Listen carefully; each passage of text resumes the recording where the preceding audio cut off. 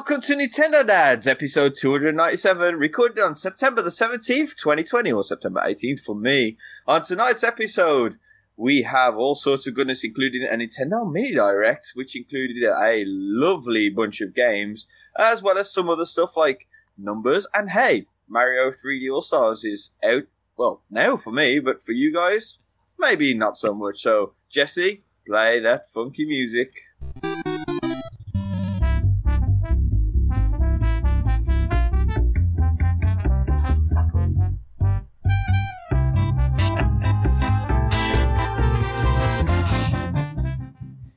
Hey, what's up, guys? It's Marty here from Nintendo Dads. It's episode 297. It's September 17th, 2020, or if you're Gary from the future, it's the 18th when you're listening to us. We're so excited to be here with you tonight.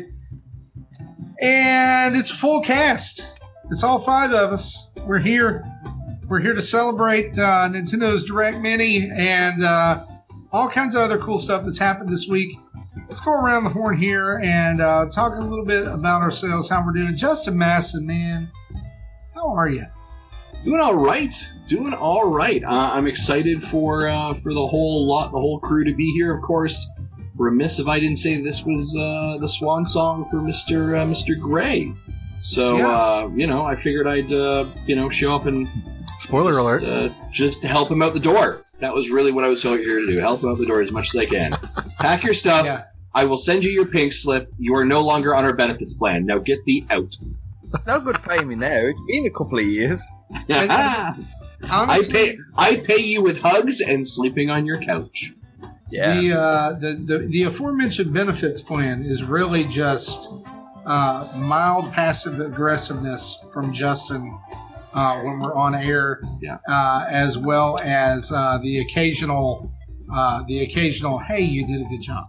Yeah, that's exactly it. I do want to encourage that. I want to say, and it's also not while we're also on the air. I also bug you in your personal life via Discord, and then occasionally after I feel like I've nagged you too much, I will say, "Good job, Tim. I appreciate you," and put in like a smiley face, and it kind of like fills his bucket enough to keep moving forward.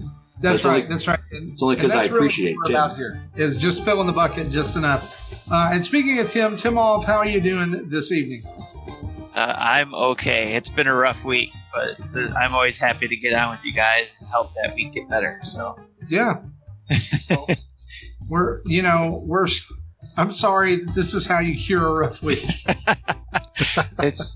It's Thursday night going into Friday, as Gary said. It's Friday for him, so it'll be Friday for me soon enough. So it's a good way to start the weekend off. So thank God it's Thursday Friday. Yes. Jesse Waldack here with us as well, all the way from Castle Waldack. There, if you're watching on YouTube in the background, how are you? Pretty good. I still need to get a real green screen so this fake green screen stuff goes away. But that's I have other things I want to pay for first. My only question is when you were like in Castle Waldack, do you speak of yourself in the third person, a la Dr. Doom? No, but I should start. And I'm being told that we're not live on YouTube, which I don't know. That is correct. I was just going to mention it to you. You know what? Are we doing a do-over, or is this Nah. carry on? We're just going to keep going. We're just going to keep going. This energy's hot. And Justin has already alluded to this, but let's just go ahead and fully let the cat out of the bag. If you haven't heard already, Mr. Gary Gray, who is joining us this week, is joining us for the very last time as a regular cast member of Nintendo Dads. Gary, first off, how are you? And second off, maybe just let us in on what's going on. And Tim off. And Tim off. Yeah, also Tim sorry. off. Also, let us know kind of what's going on and what's next for Gary. Yeah, so this is my last episode as a full-time guest, even though I say guest because I oversleep a lot of times or don't get up or just generally stay in a coma. And basically, this time last year, since I started this, I started joining the Nintendo Dads. I joined university just after, and it was tough but doable. Last year, was particularly hard at university. My daughter's reaching an age where she needs more attention. She's getting older. We have to do school with her as well. So having a full-time job, a pretty grueling university, which demands a lot of hours out of my free time because it's a part-time course, but I think it's really meant to be partnered with a part-time job. And family, it just got too much. And last year I suffered a bit of a horrendous burnout, if I'm being completely honest. Like, I wasn't so interested in gaming. I wasn't so interested in Nintendo. I wasn't really interested in anything other than sleep and food. And so this year it's coming up, and it's going to be an even more grueling university study. And so because of that, I just can't juggle everything. Like, I was doing multiple podcasts last year as well. And from this episode onwards, I won't be doing any podcasts at all. And the reason is I need to be able to do stuff that fits around university schedule, not like something that's actually on a schedule. Like anything that happens other than university needs to be free and floating. And getting up really early to do the podcast, although I absolutely love doing the podcast, love talking to you guys, love interacting with the community, it's just, it could ruin a Friday. Like, it can leave me incredibly tired for the rest of the day. As Justin will be able to tell you. Yeah, it can wreck you pretty hard. Yeah, sure. So it's just something I need to let go for the remainder of the next 2 years, is like any sort of fixed scheduling, anything other than university. Plus, I'm in the process of moving out. That doesn't start for a month or so, but I'm moving out in that time, leading up until then. So it's a busy schedule at the minute, for sure. Yeah. So Gary, in addition to being incredibly busy with family, university, and everything, still helped create videos and background content for Nintendo Dads. And if you haven't seen it, you can see him in his kind of goodbye video. Dancing in the end credits of our, end roll, which, like, you got to teach me how to do that. That was really cool. And one thing that we want to emphasize here, Gary, is just something that you've reiterated to us, is that this is not goodbye so much as it's like, see you later. Like, you as like going into what we might call Nintendo Dad's emeritus status. We want you to know, and I know our audience would want you to know, you're welcome anytime. We would love to have you. You're going in deck mode. I'll probably be on more now. I do kind of want to speak to that, because I would say that, this will change things, because once Gary leaves, we're changing the locks to the house. So he's not going to be allowed to come back. I will tell everyone that right now. Dead to us. Dead to me. It's slightly different to what happened with Zach, because Zach involves some shovels, right? Something. Yeah, exactly. Yeah. So what you don't all understand or see was the outrageous, racist words that Gary has used against Canadians, and so that's why I have this strong hatred toward him. All I said was Jamaican syrup was better than maple, and that was it. That's uncalled for. And so actually, Gary's not leaving on his own accord. He has been fired. So that's how it is. But I digress. We'll let him do his job one last time. Right. Well, whatever kind of syrup you prefer, Gary, just know we're going to miss you. And we're thankful for the input in your work and your voice here. Whether Gary realizes or not, like, he was actually and is still an influential voice in gaming, and we're just thankful to brush shoulders together for a little bit. And so, with that being said, let's stop navel gazing and let's get on to some news, shall we? Let's do it.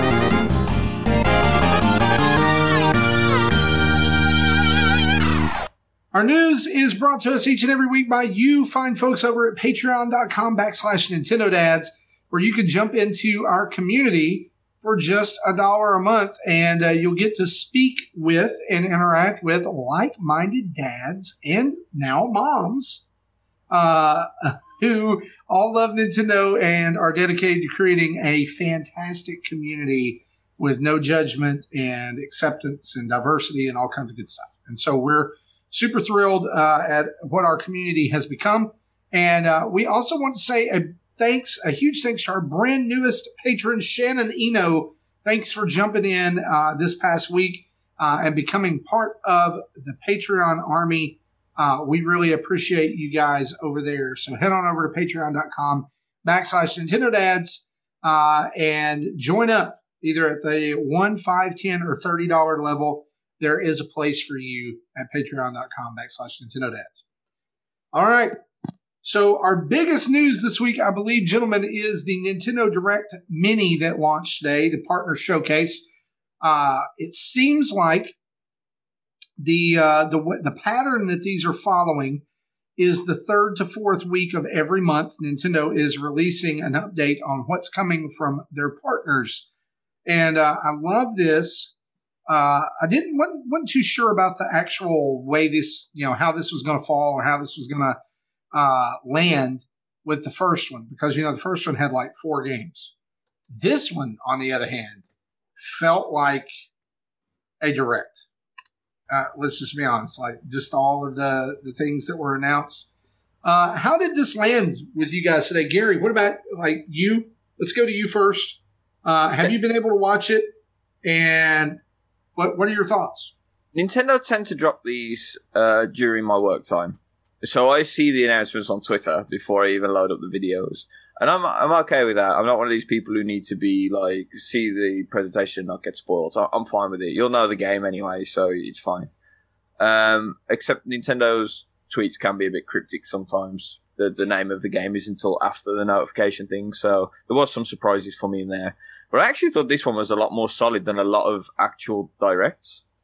And like, I don't know if that's just because, for me personally, I like Monster Hunter, so I got double the dose. And yeah, there was some really good games in here. We'll break down the games in a minute, right? But like, as a whole, really good. They balanced it out with like some smaller games being shown in there as well, and stuff that's releasing on the eShop pretty soon, which is good. A lot of games in there, quite big names, right? So, like I said, Monster Hunter, Disgaea, Ori and the Will of the Wisps, all really like big games. So there's enough there to keep people going. But I think the thing that I'm most happy about is Monster Hunter Stories 2, The Wings of Ruin, and that's because I really, really loved the original one on the 3DS. Like, I claim that it's better than the modern day Pokemon games. And so, even if you're not a fan of Monster Hunter, like, this might really be for you. If you like the JRPG thing and you like some mechanics that aren't done in the style of like the old Final Fantasies, and it's definitely worth having a look at. Awesome. What about the rest of you guys? How does this land for you? Yeah, I thought, going into this one, so this is the third one. First one being in July, I think we all didn't really know 100% what to expect. It was a very short package, as I recall at that time. I think it was like 8 minutes. It was a very short video, and we were all kind of like, not really 100% sure. And then August was, I think, like 12 minutes, and was, here is 7 different rhythm games in 9 of those minutes. And so coming into today, so what I was hoping to hear, if I'm being very honest, was I actually wanted to hear a lot of information from EA, because they've been quiet for 3 months. I'm going to be selfish. Tell me when my Apex Legends hit. That's all I want to care about. That's all I know, right? And I wasn't getting that, but I was like, okay, well, let's see what's going on here. I thought they came out hard on this. So they did, I went through the notes here, 13 games in 15 minutes they covered. And the really great part of this one I thought they did really well was it was a little bit of, that game might not be for me, but what they did really well was, but I'm sort of now interested in it. Oh, tell me more. Like, there's a lot of games that, like, in Monster Hunter is a great example of it. As I was watching the trailer, I was like, oh, this looks really cool. What is this? Really cool. And then it's like, Monster Hunter Rise. And I was like, wait, what? Like, this has been a series that I have traditionally stayed away from. And this really had me in there. And then they really quickly hit on with some other, we've got rhythm game, we've got a fitness game in there, we've got some JRPGs, obviously we're talking about Hades, we're talking about a golf game, we're talking about Ori later. The pacing was fantastic. And of course, to drop at the very end, what they did really well was start the beginning with a really great game. Right? There is your Monster Hunter Rise. And then and we have one last thing. And the one last thing was a Megaton drop, which was Ori and the Will of the Wisps. Right? That no one knew was coming. That was out today. Right? right? And that was something I got thinking about, as I was driving home today. I was like, this is at 8:00 in the morning, local time, Mountain Standard, on a Thursday. And they update the eShop for their big shift on Thursdays at 9 a.m. Mountain Standard Time. So I'm like, this is going to be hot without today's. And I think they definitely delivered that. I thought this was absolutely fantastic. The other interesting thing I want to say before we kind of, share this circuit around is Nintendo has kind of found their groove again of communication. They started they started a little bit of a slow trickle in August, and they're really starting to find their footing. Since August, we're almost at a delivery, an announcement, a tweet post, something new, almost weekly now. And you think about next week's Thursday, next week on Saturday is more of Hyrule Calamity. They get another. That's the Tokyo Game Show, right? Mm-hmm. So you're seeing this pacing from them that I'm just really impressed with. Now we're not seeing the main, what's Nintendo got, but the support that they're building around them is absolutely tremendous. So I'll pause here. Yeah, Jesse, Tim, thoughts? What did you think about this? Tim throws a thumbs up. I said it in Discord, and I've heard people say that I want every one of these games or most of them.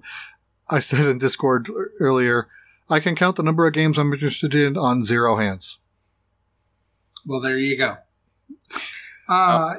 Jesse, buy the Monster Hunter stories too. I think there's a good chance you'll like that one. Monster Hunter Tri really bit me in the ass. I was excited for that one. I played it, and it really pissed me off. So yeah, I think this is a completely different sort of game. I think it's much more up your street. It's worth checking out. I mean, Monster Hunter Stories, I believe, is on like Apple and Android devices, the first one as well now. So it's definitely worth. And they usually do demos too. So there is a demo of Monster Hunter Stories. There was. It was on 3DS. Oh, on 3DS. I was like, what? Yeah. So this presentation for me, it was kind of like huge beginning, huge ending, and really low in the middle. Because once you got past the Monster Hunter thing, which I'm not a huge Monster Hunter fan. I've never played one. I've just played demos, and I'm not really good at it because the way I play those games is let me just go in and press the attack button as fast as I can and hope the monster dies. And I've been informed there's actually strategy, that you need to use. So here's the thing. I've never really bought one. I've just played the demo, but this new one, the Rise, it really looks good. It really looked interesting thematically. I don't know. There's just something about it that I really like. And I don't know. I'm hoping there's a demo for that one so that I can actually try it and see because that's what I did. What is the big one that came out on 3DS? 3 Ultimate, 4 Ultimate? Yeah. Or 4 Ultimate, yeah. There was a demo for that, and that pretty much confirmed when I played. I was like, I'm interested in the idea. I'll give it a try. I played the demo, and I was like, not for me. Did you watch the Monster Hunter Directs they had following at all? I did not. I didn't have time. I had enough time to fit into the pocket for this, and I was like, okay, I gotta go. I gotta work. Yeah, I watched that, and that's when I found out about the amiibo for the Rise game, and then I'm sure they'll probably come out with if they're coming out with amiibos for the Rise game. I'm sure they'll come out with new amiibos for the story. Do you think that they'll just bring over the Stories amiibo from 3DS? I certainly hope so, because that would be cool if they do that. Because they weren't available in the US. I had to get mine differently. So for our audience who's unfamiliar with those, these are amiibo of the actual monsters, and the characters can actually ride the amiibo, but you can take the character off of the amiibo and switch them out, which totally does not happen on any other amiibo. So that's pretty cool. But I was hoping, I will say this, if Hades and Ori and the Will of the Wisp had not been a part of this presentation, it would have been really big high and then flat for the rest of the time. Yeah, it's and that's a good as I'm looking at there. So I mean, just as we'll do a quick rundown of the games really fast, just so people are aware. So Monster Hunter Rise kicked off the show. Monster Hunter Stories 2, Wings of Ruin, followed that as well. Then we moved into Fitness Boxing 2. Then how do you say it? Disgaea 6 was announced. Now, interestingly enough, I do want to say this about those games that were announced. So Monster Hunter 2021 March, Monster Hunter Stories 2 Summer 2021, Disgaea Summer 2021 as well. So it was very interesting that this was actually like we're actually projecting almost a full year in advance. So that was a very interesting move. That's something kind of untraditional for Nintendo to do. I think seeing to March is that's a pretty far lens for a Nintendo to typically do. But I thought that was interesting as well. Disgaea 5. Yeah. The other thing I thought was interesting that really shocked me at the beginning of this that you were talking about, that is that they followed up immediately after talking about Rise. That was a shock to begin with. Yeah. For me, at least, as a fan of Monster Hunters. I don't play them a lot, but I did Stories. So when I wasn't thinking Stories was coming up, and all of a sudden they're showing Stories too. And I was like, oh, wow, they're doing 2 Monster Hunter games within the same year. That's crazy. So, I mean, for me, I thought that was amazing. And then you're about to talk about Disgaea 5 there. Yeah, Disgaea 5. I thought that was interesting as well. Yeah, Disgaea 5 as well. And I thought the very interesting part of that as well is it will be free to play for Nintendo Switch Online subscribers. Now, is that so let me ask you this in terms of details, and maybe I can look at the press release. Is that a free-to-play demo, or is that it is yours now to play? It's a free download. It's yours as long as you have it. My understanding is when they do these, you download the full game, and you can play it for the week. And then if you want to continue to play it, then you got to buy it. Okay, that's really interesting. Moving on to Empire of Sin. We've seen this one before. And then we moved into Sniper Elite 4, The Long Dark, PGA Tour, Hades, Balan Wonder World, which we've seen before, Rune Factory 5, which was a 2021, as well as Balan was a 2021, and then Ori and the Will of the Wisps. I would agree with you, Marty, as we move into as we move past this, into Empire of Sin, Super Elite 4, right? I was looking at those, I was like, am I looking at mobile games? Is that what's going on here? It just felt like that kind of game. And then we kind of started to pick our pace up with The Long Dark, PGA, Hades, right? We started to build that momentum, but there was definitely that middle dip for sure. Two thoughts I have about that. Number one, I felt like what a bad day for The Long Dark to be launched immediately. Yeah. Because number one, I think that looks like a really interesting game. I'm very interested in that game. But not on a day when Hades and Ori and the Will of the Wisps come out. No. Also, what a horrible day for Super Punch Patrol to get released. Yeah. Because that's an amazing game as well. But and it wasn't announced in this. We knew it was coming. But Horberg Productions, we did a video of this actually earlier in the week. It's a fantastic love letter to Brawler Beat 'em Up, but it kind of got lost in the shuffle, I feel like today, in a way. But the other thing is what I found myself saying, and maybe I'm getting a little older, guys. Maybe it's a new Marty that's coming out. I kept watching these games saying, I bet somebody really likes that. I bet somebody's really happy about that. Mm-hmm. The only time that I kind of went was Disgaea 6, because they included the ridiculous line, damage now goes up into the quadrillions and your max level is 100 million. I was like, that's dumb. Yeah, I knew that game had some strange scale, but wow. It reminded me of that old joke from the Spinal Tap film about the amp going up to 11. Why don't you just make 10 louder? But again, I'm sure there's somebody, and they're probably in our audience, our listening audience, that was flipping their crap because Rune Factory 5 and Disgaea got announced. I just remember playing Disgaea 5's demo or whatever when it first came out on Switch and going, this is absolutely not for me. 10 minutes in, home button, delete, done. Yeah. But I do love the fact that this showed the diversity of games that are coming out on Switch. We've got golf games and roguelikes and Donkey Kong 64 ripoffs and, mob simulators and sniper things. And that's just a few. Yeah. So I think overall it didn't hit it wasn't the Mario 35th Direct for me because nothing could top that, but I think it was a great presentation. Yeah. While the thing was going live, I wasn't able to listen to it because I was on business calls, but I still had it on with no sound and then kind of peeking over every once in a while. And every time I looked over, it was some sort of something anime. So I'm like, this is Anime Direct.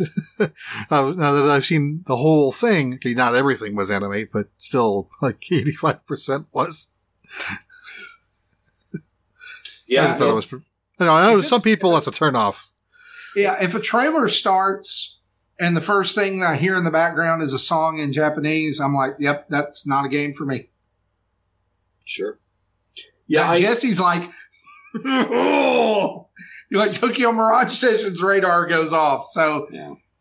Yeah. Look, I'm not making fun. I'm just saying different strokes for different folks. For me, that's a, let's spend money here.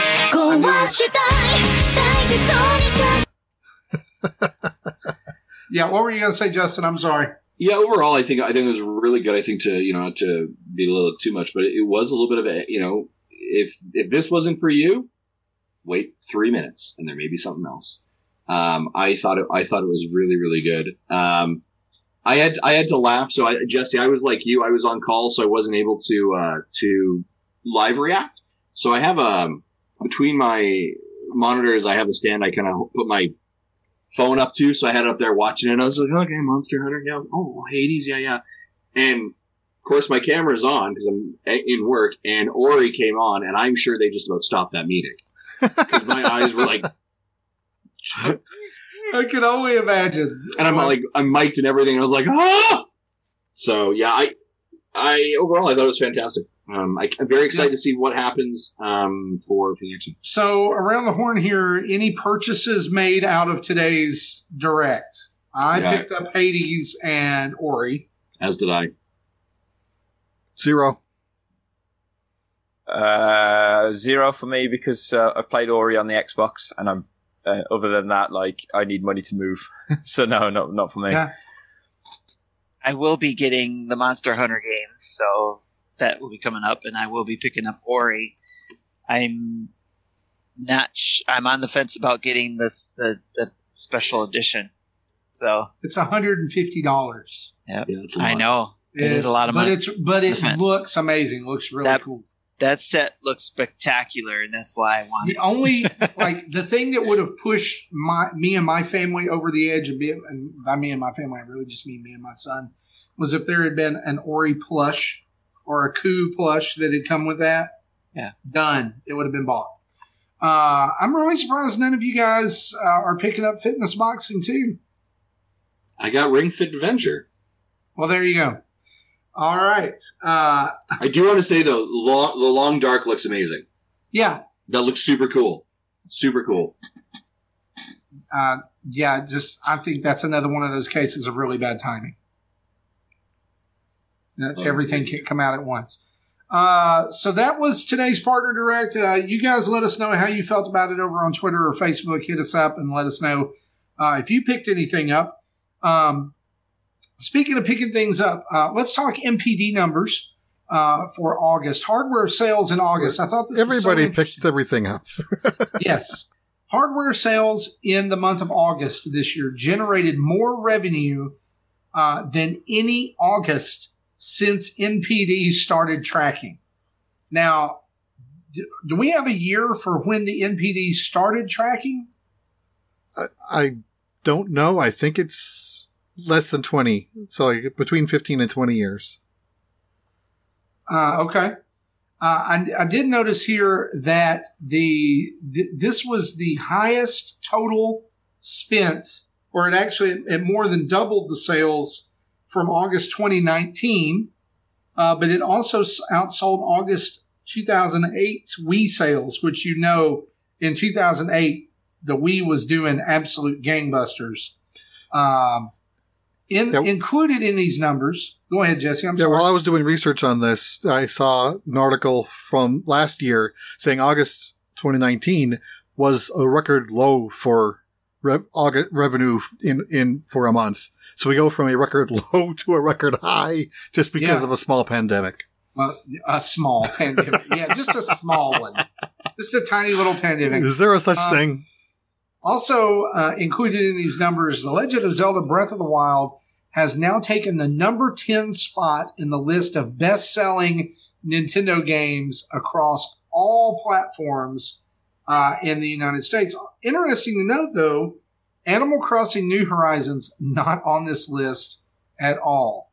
Now, the fun thing to note about this list is that Mario Kart Wii is still in third place. Yeah, so because of that, it doesn't count digital sales, so that's like half of the new Horizons games are taken off, and then any bundles don't count. So we're not seeing the Wii Sports here. It sold 80 million units because it sold that many copy in hardware. So hardware bundles don't count, which a lot of Mario Kart Wiis were part of bundles too. So that's why that's in third or one is Wii Play. No, one is Wii Fit and two is Wii Play. But Wii Play apparently does count, even though it was a hardware bundle with a Wii Remote. Wow. Yeah, it's the other way around, that wasn't it? It was game with remote, not remote with game. So it probably counts, so. Yeah. I know I bought one. As we talk about sales numbers and everything, I think it's important for us to bring up during this time that Nintendo confirmed this week that they have discontinued production of the 3DS. I will remember you. Will you remember me? My flat screen's clamshell. I think we're pretty safe from that's a jam from right there. We're not gonna get copyright strikes. I don't think so. Sarah McLachlan's not gonna come after us. Yeah, no, she's too busy hanging she out. She wouldn't. Her label would. Yeah, sure, look at that. Yeah, she's just in shelters with puppies. It's totally fine. So here's the deal. Nintendo 3DS had an incredible run. There's no way to deny that. An incredible run. And I think there's no arguing with the fact that Nintendo is the undisputed king of handheld gaming at this point. But after many long years, the 3DS is finally being put out to pasture, which means a couple of things. Number one, don't expect to see any more 3DS games. Parents, if you are listening, do not go buy a 3DS for your kids for Christmas this year. Please don't do it. Well, hold on a second. I'm going to challenge you on that, Marty. Okay, come on. I'm going to challenge you because here's what I believe. I believe that, guess what, ladies and gentlemen, stock has still got to move. So what do you have to do to move stock? You have to either create bundles or you have to reduce the cost. So Christmas time, there's going to be some 3DS bundles. And guess what? It is cheaper than a Nintendo Switch or Nintendo Switch Lite. And they have a banger of a catalog. They do have it. Right? Okay. I'll give you this. This could be your 6-year-old, your 5-year-old's first video game console is the Nintendo 3DS. Really good catalog. I'll give you that. But here's the thing. How long has it been since you've seen a 3DS on shelves? I haven't looked. I haven't looked. Like you exactly. Well, let me just run this by you. The local Walmart here in our town. I've been kind of just keeping up every time I've gone to the store. Like, hey, do they have Switches in stock? Is product moving? Yes, Switches are flying off the shelves still. There is one purple 2DS XL that has Mario Kart 7 pre-installed that has sat in that game case the entire pandemic. Amazon has 1 unit left of that exact model, actually at a decent price. Never once have I seen any other 3DS, 3DS XL, 2DS XL ever restock or doorstop 2DS ever restock. My not worry, but my theory is that it's discontinued and stock is really, really low. Stock could be low. I still think you will be able to find some, as was mentioned there. Jesse was saying. Are you saying to expect a Black Friday 3DS bundle? I don't expect to see a 3DS bundle from Nintendo officially, but I expect you may be able to see deals, right? Like from stores. From stores, yeah, correct. I see Gary. Yes, Mr. Flatcap, you have a question. So when it says it's discontinued, right, it doesn't necessarily mean that they've been shipping to the US or to the UK for the last 2 years. So I've got a feeling that, yeah, they were still making them, but it was probably only for Japan, right? Because I haven't seen any in stock for a long time. Possibly. Yeah. So it might have already remember, in the last in the last quarterly briefing, they did not talk about any 3DS sales figures. I'm going to counter what you said, Justin, and I think that we're going to see prices go up. Not from stores, no, but from online retailers. Like we're going to see less units. So, like, you go on Amazon and it's like, I want to buy this product, and you go and you're like, it's supposed to be $19.99, and you go look for it like an Amiibo, right? Like $15.99, and the only one you can find is $35, and it's shipped by Scumbag Toys Ltd. Because they oh, sweet! You shop with them too? I like Scumbag Toys. Yeah. They've got all the PlayStation 5s right now too, and so they're selling this product. Why? Because it's not on shelves anymore, or they bought it all up, right? And so two scenarios I see: parents do rush out and buy these things, or stores do begin to say, hey, if you buy this, you get a $15 gift card or whatever to clear out stock. Or scalpers go out and buy them all thinking, if your 3DS breaks, we're the only ones you can come to. GameStop actually has a few 3DS XLs in stock. They're refurbs, but still, they're like $130. That's $70 off retail. But are any of them new? I don't see new ones, but they still at least have refurbs in stock at not a bad price. Yeah. Well, normally their new versus refurb price is like a $10 difference. That's that point. Why bother? Go with the new. But this is $70 off. That's if I needed the 3DS at this point, I would not be opposed to that. So, however, regardless of how you feel about the 3DS, and we've talked about the 3DS, it's been a while since we've talked about 3DS on the show. But here's kind of what we're going to do leading up to episode 300, which is in 3 episodes. We are going to compile our top 10 list of 3DS games. And we are going to reveal that list in full, locked and set in stone on episode 300. And from there, if we have guests and they want to nominate a 3DS game, if it's not on the list, it'll become an honorable mention, and we will include it in the pantheon of best 3DS games ever. Justin, you and I have gone back and forth on this show about 3DS a lot. But just today, as I was thinking about it, you realized you were wrong? Well, no. We got a question from one of our from one of our listeners, from one of our patrons. Mecha Dragon 101 asked us this. I think it'd be a great time to talk about this. He said, Nintendo finally axed the 3DS and ceased production on the system. Do you dads have any 3DS memories you'd like to share? Here's mine. The 3DS, for me, kept Nintendo alive when the Wii U was barely on life support. And it had some of the best games. I will argue with you to this day that Super Mario 3D Land and A Link Between Worlds are two of the finest games that Nintendo has ever produced. And they're on 3DS. My preferred version of Smash in that era is on, guess what? 3DS. Because it's portable. So there's a lot. Mario Kart 7 is amazing on 3DS. So there's tons there, and we're going to go back and forth on it when we get to our top 10 list. But what about you guys? What are some 3DS memories that you have? You're talking about the Smash thing. I always liked, I've mentioned this before, my family was always into the GameCube and Game Boy Advance, connecting those, with the link cable and being able to play certain games on there. Well, that feature on the 3DS, to be able to use your 3DS Smash game as a controller, I think you could download the separate app for that too. You could use your 3DS as the controller. It wasn't free. It was like $5 or something like that, wasn't it?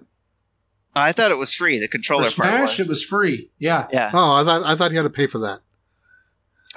But you could use your 3DS as the controller. I know a lot of hardcore Smash players probably would prefer that, but as just a casual player, the family, we all had our 3DSs or whatever. We would have a lot of fun. Just you were already playing it or wanted to play it on there, you could just use it as a controller. I thought that was pretty cool. That was a really cool memory for me. Okay. Somebody else. Yeah, I think the 3DS has took me through good and bad times, really. I remember the day that I got my first 3DS. Zelda Ocarina of Time was released. And so what happened was I wasn't going to buy the system, but I brought the game. Just because the system was still really expensive then. And, there was no way I was paying that much for a 3DS that had hardly any games at the time. And, I brought the game, went to work, I think it was within the next week. And when I got back home, I got changed from work and stuff. I went to go to the toilet and there was a 3DS that sat on top of the toilet, which my other half had brought me. I said, well, it's a weird place to put it. And she said, well, you had to go at some point. He's right. And also, when my daughter was little, she wasn't even one. She felt incredibly ill, and we had to rush her to the hospital. And she ended up being in there for a good couple of days. And I remember taking my 3DS and downloading Smash, and that kept me sane through that time period until I eventually caught what she had and had to go home and replace on shift with someone else. But I just remember, I put 2 days straight into Smash Brothers because my daughter was basically almost out cold. She was only awake for a couple of hours at a time. And so the rest of the time was just completely filled with Smash Brothers. Awesome. I think go ahead, Jesse. No, you go ahead. Okay. So mine, I think, is an interesting one. I had mine at launch, so I paid the premium fee and to get into the ambassador program. But when the system launched, it didn't yet have an eShop. So that was March or April 2011, and then it was at E3 that June, and so the show floor opened on Tuesday after. Yeah, and then that Monday evening, that's when they patched the firmware to add the eShop. So so like myself, Will from VG Tribune, Roger, and a few others are all in this house that we Airbnb'd together with horrible Wi-Fi. All of us trying to download this update at the same time. It took hours before we were done. But then we were able to at least finally log in and download I think we were able to get Four Swords adventure for free, which I think was available for DSi as well. We got some Zelda game for free. That was a temporary game. That was temporarily available and has been since taken down. So that's my weird memory. Yeah, I have a couple of really kind of quick ones. So, no, I mean, obviously we're talking about the 3DS closing up, but one of the fondest memories I have is actually of the original DS. And one of the memories that I have of it is Joe, when we were expecting Morgan, our second child, Jody had to be, what's what I'm looking for here? Induced. Thank you. She had to be induced. So we didn't know how long that process was going to go. So we each had our own DSs. We brought them to the hospital. And so they started the induction process, and we didn't know how long it would take. So it was basically, you're in this room. So we sat there and we opened up and played game of Mario Party, and just waited for kind of nature and the, being induced to kind of kick itself up. interestingly enough, we only about halfway through that game of Mario Party before it became a 3-player game, so to say. But like, interestingly enough, like I closed the clamshell, and like, you know, after like 2-3 days of craziness of life going on, kind of went home, and you're kind of under this like haze of being a parent. And I remember like I opened up the clamshell, and there was the game still sitting there. And so it's this weird like time capsule. The other part of it is I remember I didn't have any handhelds when we started Nintendo Dads. It was only the Wii U. And to your point, Marty, the Wii U was failing. They were putting so much energy in the 3DS. So I remember like Jesse, Zach, and I were like, I had no input on a 3DS. I was like, I don't know. Game sounds cool. I don't know. Whatever, right? So finally I got the 3DS XL, which is great. One of the trips, I was heading over to Ireland, my very first trip, I took it with me because that was a great thing, right? You could travel easy with it. You get all the spot passes, right? Or street passes. Street passes were brilliant. I used to love going wherever we would open it up and you'd have all those street pass things that you could clarify, right? But on the flight over, I decided to play Fire Emblem, whatever the Fire Emblem was on that 3DS. Awakening. Well, it should have been called a Sleepening. Because I ended up landing in London to do my changeover to Ireland, had been up forever and a day. I'm sleepy. I'm like trying to stay awake, waiting for my connection, sitting in the middle of Heathrow, playing Fire Emblem, and I started falling asleep in the middle of the airport with this game. So that was one of my memories of it as well. I think it's a fantastic system. I absolutely adore it. I think, you know, I have so many great games on there. I think it's great. But I do want to say, Marty, I want to lean into your commentary there. You are very right. And that hurts me to say so much, but you are very right that the 3DS kept Nintendo going during the downtrot that was the Wii U. And if it was not for that console, we may be very much dealing with a different Nintendo. Now, traditionally also, Nintendo has always been very strong in their handheld market, which is why the Switch has so much success, right? It has.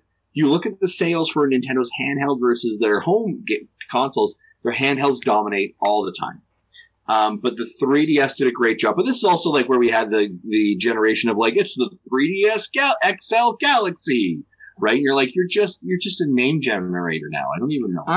I'm going to leave now and go play more Animal Crossing on my Nintendo 3DS. Yeah, exactly. So I do want to say this before we move on.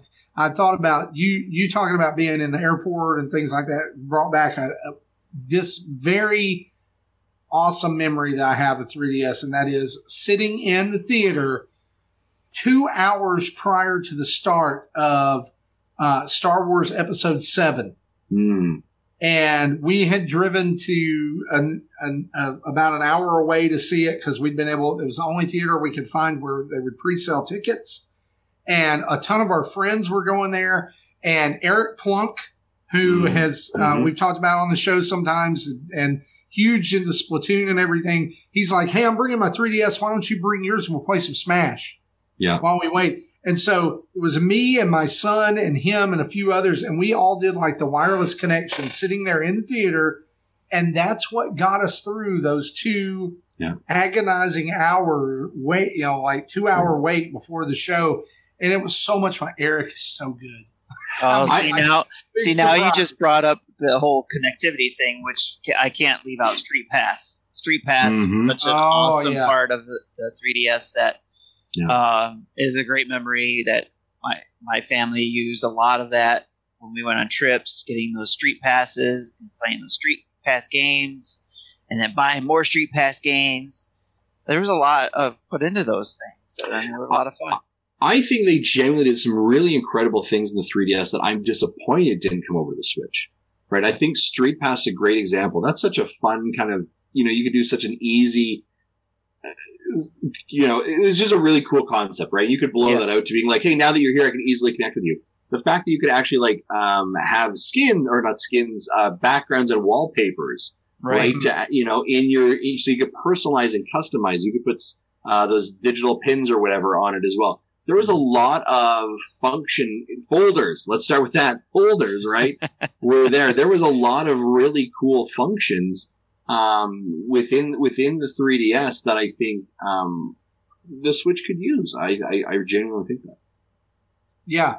So to kind of go along with this as we close up 3DS, Hotaru, one of our patrons, said, I love my 3DS. I'll find another as a backup. Joe H. said, to commemorate the end of 3DS, I asked my Twitter followers a question that I thought might be good fodder for your podcast. What game or games did you buy during the launch of the 3DS that you otherwise would have skipped over if there were more marquee titles? For me, it was Super Monkey Ball 3D, an all right game, but nothing special. For me, that game was actually a game that ended up becoming a series that I loved. It was Trauma Center. I don't know if you guys remember that series. Trauma Center was like an anime-esque inspired surgery game where you would use the stylus to like repair cuts or pull out glass or something. And it ended up being this really weird story about bioterrorism and all kinds of stuff. But that one is one I don't regret. The other one that I do regret is, and I don't know if this was 3DS or Nintendo DS, since Justin mentioned that one, is Yoshi Touch and Go. DS. Oh my God, what a crap show that was. Awful. And Steel Diver. That one, yeah. Any of you guys bought that you were trying to pad out like, hey, I need a new game, so. Mine would Animal be Pilot Crossing. Wings Resort. Ooh, that's a good one. So I'm guessing you didn't like that one. Did not like that. Let me ask. I don't really know, because I was at the point where I was pretty. Yeah, that's tough because we'd get review codes, we'd get review stuff too. So that was always interesting. That was when Nintendo actually like mailed us stuff too. Like I remember getting, I think it was like Mario Maker like 10 days early. Do you remember when they mailed us a 2DS? Yeah, that was fun. That was interesting. Like, hey, by the way, you only get to keep this for a week. Yeah, and then you and Zach got it, and he was like, "The 2DS is dirty. What's going on here? It's like got some fingerprints and stains." It was on like being shipped from like all these like media outlets all around Canada. It was gross. You know that's what started coronavirus. That's exactly what it was. They were shipping these 3 2DSs around every Canadian news outlet. Yeah, exactly any other 3DS memories you guys want to throw in real quick before we put a bow on this?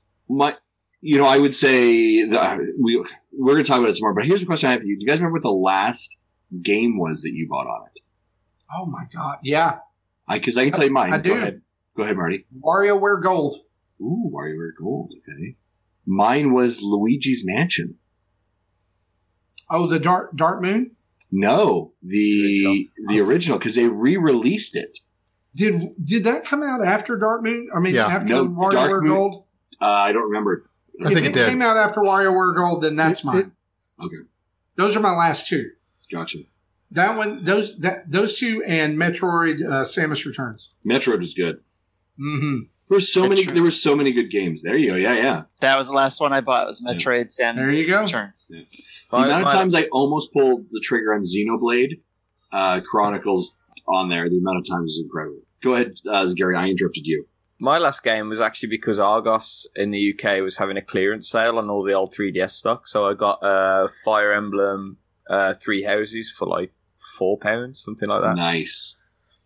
I missed out on some bargains because I had like Bravely Default Collector's Edition for $5. Which is crazy. Fire Emblem. Oh, so 3 Houses was for the Switch. Not 3 Houses, sorry. The Fates. Fates. Okay, gotcha. Fates. Yeah. So I had to boot my system up to look to see what I bought. I think the last one I bought would have been Mario and Luigi Superstar Saga plus Bowser's Minions. Oh, yeah. Mm-hmm. Yeah. Mm-hmm.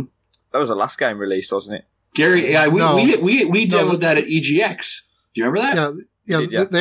I think one of the last games was the Bowser's Inside Story. I did not buy that one. That's what you're thinking of. Oh, yeah, that's what I'm thinking of. I remember being at EGX with Gary. I think, Gary, that was our first one together. Yeah. And it was so funny because the Switch was I think, just 6 months old at that point. Yeah, because we were demoing Odyssey there. I remember that. Yeah. And so, they had a bunch of Switch consoles, and then they had, this, row of 3DSs that you could go and demo stuff to. And, there were lines for every Switch game, and then the 3DSs was please, come see us. Yeah, they were literally if I remember right, they were really low tables. Beanbags. Yeah. So, like, you could sit down to play, which is unheard of in them sort of situations, and they were all empty. Yeah, and there were like, new games. There were a good couple of new games there as well. Yeah, please come sit down with us, please. Hey, play our games. Well, guys, y'all keep checking back with us over the next few episodes. We're going to be building our top 10 Nintendo 3DS games. And Gary, man, you still get a vote. Yeah, right? okay. I'm putting Federation Force and Hey Pikmin in there. You know, you say that, and Hey Pikmin's going to be on my list. No, seriously. Moving on, as you guys hear this, hopefully on September 18th, Super Mario All-Stars has already released. It is on my Switch, ready to play right now as we record. I'm fighting the urge. Should have launched 25 minutes ago. Yeah, I'm finding the urge to jump into Galaxy right now.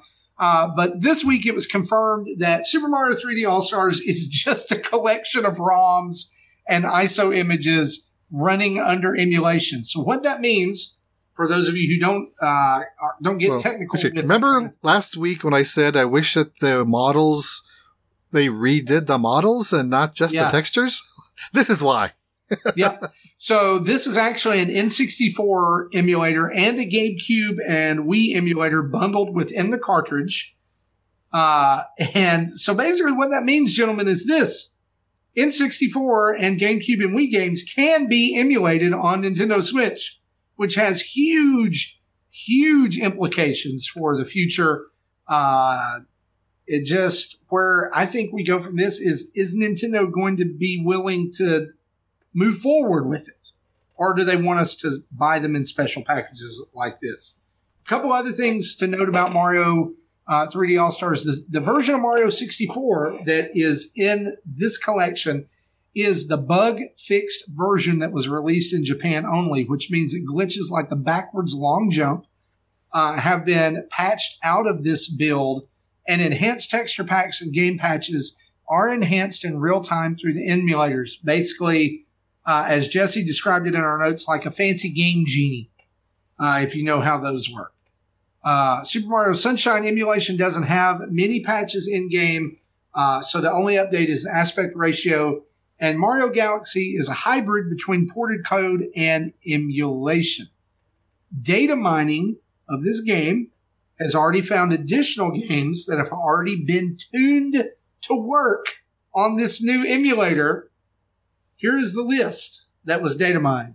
Kirby 64, Mario Golf, Mario Story, otherwise known as Paper Mario, Mario Tennis, Perfect Dark, and Pokemon Snap. So what are we, let me be clear here, what are we implying? Well, the implication is that these 6 games have already been tuned to work on this new emulator. Or at least in the process of being tuned. Yeah. Could be the next thing coming to Nintendo Switch Online. Interesting. Or sold separately as a bundle.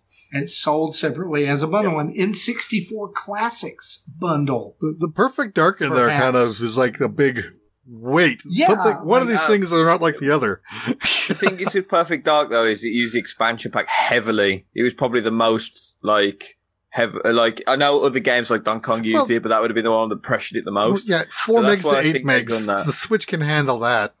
Yeah, but I think because it's emulation, it's a little bit different. I think that's why they put Perfect Dark in this. I honestly wouldn't think we'd get a Perfect Dark release, but I think that might be the reason why it's in there. Is just because it's Perfect Dark is very, very tied up in Rare and rights and who owns Perfect Dark and all those things. Basically, what this means is, to answer your question, Justin, honestly, what I want to say is it doesn't mean anything until we see Nintendo make an announcement that N64 emulation is coming to Nintendo Switch. Hey, just as a quick public service announcement, because if you're hearing this, couple things, folks. You can cash in or you're playing the collection right now, or potentially you can go down to your local Walmart, Best Buy, whatever store it is, and pick that game up, right? Completely plausible. Great reminder here from our good friend Ebisol. If you have got the physical version, to count for your pin, your collector's Mario pins, you need to go put the cartridge into your console, and go redeem for my Nintendo Rewards coins. That is how the validation process counts for that as well. And then I think it's still supposed to take up to 2 days before it shows up on the website. Yeah. But just as an FYI, that's the validation process you need to do. Yeah, if you bought it digitally, it should be automatic. Yeah. But again, probably waits for 48 hours before it'll show up. Mm-hmm. I don't think we got those in England. The pins? Yeah. Well, finally, something we get that you guys don't get. You say that, yeah. Wow. All the time. It's just you guys. I mean, you guys got the shell for Mario Kart 8 and which you had to pay for. It wasn't free. It wasn't free. I would pay for it. That thing was cool. You guys just got the Splatoon keychains too, Gary. Yeah, but at that presentation, we missed a lot. We missed all the clothing line, the shoes. There was a lot missing. I was going to wear my shirt today to this thing because it's nice. I like it. I wore this one. Excuse the Street Fighter pun, but it's a Toucans. Nice. Ha ha ha! I love it. I love it. Yeah. Hey, dad jokes are always welcome on Nintendo Dads. Let's talk a few game release announcements as we round out the news this week. Rocket League turns free to play on September 23rd, which is gigantic, guys. Yeah, someone in the Discord says, what happens to me since I actually paid $20 for it? And my answer was, you had early access. Yep, I paid $20 for it as well. And you get the words of the great. You a load of stuff, don't they? I don't think they unlocked a bunch. There is some things that you are getting for it as well. Yeah, there's some cosmetic stuff. Oh, I was going to say in the words of the great Willy Wonka, you get nothing. Good day, sir. Good day, sir. Go play your free-to-play game. Jackbox Party Pack 7 is out on October 15th of this year. Looking forward to picking that one up. Roki, which is a title that we are all kind of, I think, a lot of us keeping our eye on, is moved up from to be determined to fall 2020, which is very good news. You've played this, right, Gary? Yeah, I've played this. It is very good. Like point and click adventure style stuff. So if you don't like those sort of games, probably not for you. But just so beautiful looking, and it's got like a really interesting sort of premise to it because there's a lot of like folktale monsters and stuff like that, like or Scandinavian folklore stuff. But instead of actually being monsters, you're there to help them. So it's I really enjoyed it. It's the highlight from EGX last year for me. Definitely, that's really cool. I've been looking forward to this for a while, and I'm so tempted to buy it on PC, but I actually want to wait to play on Switch, and it's not very often that I'll wait to play games. That's exactly how I felt about Inmost, and I'm so glad I waited. Harvest Moon: One World moves down from fall 2020 to March 2nd, 2021. Guys, I don't know if you noticed this, by the way. But there were a couple, maybe 3 games from that partner direct today that are all launching on March 26th next year. March 2020 is going to be jam-packed for Nintendo fans. Also, Nintendo announced this week that the NES and SNES online game portals will get an update. SNES is getting Donkey Kong Country 2, which is awesome. The best Donkey Kong Country game. But also getting out of the blue, guys, Mario Super Picross, which was previously a Japan-only title, and the Peacekeepers, which I've never heard of. But I was doing some research on the Picross thing. Apparently, Europe and Australia did have it on their Wii U and 3DS virtual consoles. Okay. But we did not. So this is the first time we're seeing it in North America. And this is the follow-up to Mario's Picross, which was originally released on the Game Boy. Yes. Way back in the 90s. I checked the dates, too. Game Boy in Japan was March or February of 95, and this was later in the year 95. I actually had Mario's Picross on the Game Boy back in the day. I never had the cart, but I did buy that on Virtual Console. A lot of fun. NES Online is also getting updated with a very unfortunately named Special Cybernetic Attack Team, or SCAT for short. Don't know who approved that one. And that update is coming on September 23rd, same day Rocket League turns free to play. Well, guys, that is our news. How about we talk about what we've been playing, shall we? Do it.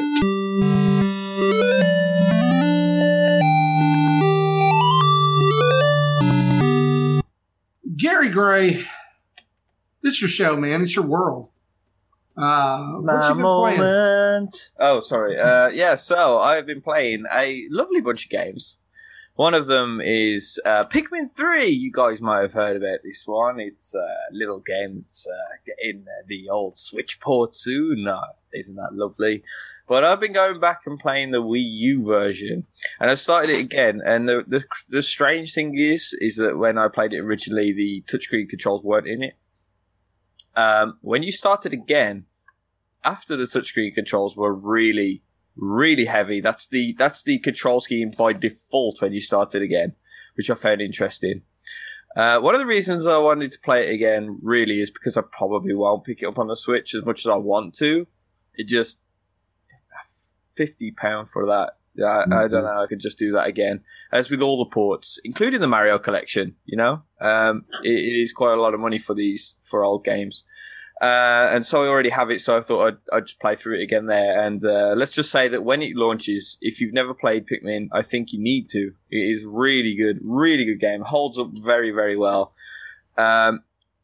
People always say that Wii Remote and Nunchuck is best to play, not on Pikmin 3. I completely disagree with that because it's so heavy reliant on the touchscreen on the Wii U that I think that unless they put in some points controls for that section, then the normal sticks were the best.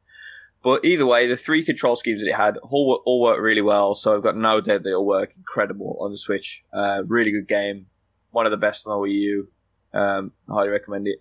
Another game I've been playing is Locomotion, which I played at EGX last year and the year before that, and I think the year before that as well. I've seen this game go from a little demo all the way up to its full release. Just a note on that as well, the guys who develop it, incredibly nice people. And we spent literally probably almost an hour at the booth last year because the full game was there. We were going to try and complete it before we left EGX. But it's a neat little puzzle game. It's very Captain Toad Treasure Tracker in the way that the levels are diorama based.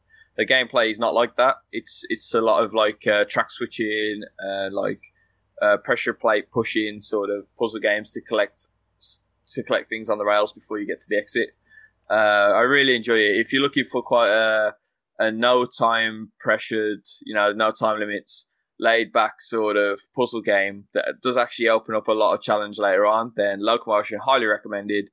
Really, really good game. And the other game I've been playing is Hot Shot Racing, the low polygon racing game with a lot of skidding. This is the one that looks like virtual racing, right? That's the one. It's like Virtual Racer, Daytona USA, and another old game. Ridge Racer had a baby, like a weird three-way baby, if that can happen. But it is a really, really good game. Just start off slow if you're on the lower modes and you think, wow, this is incredibly slow, but then soon bumps up difficulty you have. Look, if you're a fan of the old arcade racers, right? If you're a fan of the racing games from the PS1 before Gran Turismo came out and changed things and turned the world upside down, then it's really worth looking at. It really is worth looking at. It might not be the biggest game in the world, and it's not full of mechanics, but for what it does incredibly well. Like the tracks are so simple enough that the skidding mechanic is optimized, which I think a lot of racing games can get wrong, right? They can overcomplicate the circuits and then the game becomes less fun. And I think Hot Shot Racing has just got that perfect balance of like, these tracks are straightforward, you know where the turns are coming, your idea is to master those turns. The only thing I will say as a negative, if any, is that this does seem to be a lot of rubber banding going on with the other race cars. And there is that like streamline element where, like, Mario Kart, if you get behind someone, you get a bit of a speed boost. But it is hard to shake the computers on it. But really enjoyed it so far. Really good game. I was wondering about that one because Marty recommended it to me to check out too, because I like a good racing game. So yeah, I honestly, if you like the arcade style racing games and you're not too bothered about If you like your car to bounce off the walls rather than like doing damage and that's it, you're out of the race, then yeah, it's really, really good. Okay. Yeah, I like a good arcade racer. That's cool. Good deal. Justin, what have you been playing? I have been playing nothing that is new. Nothing new. No. Still playing some Fortnite. Still playing some Spellbreak. And obviously with Hades and Ori out, that will probably take up my time. But I'm very excited to jump into Super Mario Sunshine tomorrow. So, just living my best life, R.I.P. to everyone who plays invert controls, by the way, which is me included for that game. All right. Yeah, I don't know if you heard that. I forgot to mention this, by the way, when you were talking about that game. But there's no invert option on the controls, and they changed it from invert the other way. That's not cool. It's been so long since I played those games, I probably wouldn't have even realized it. Justin, down is up, damn it.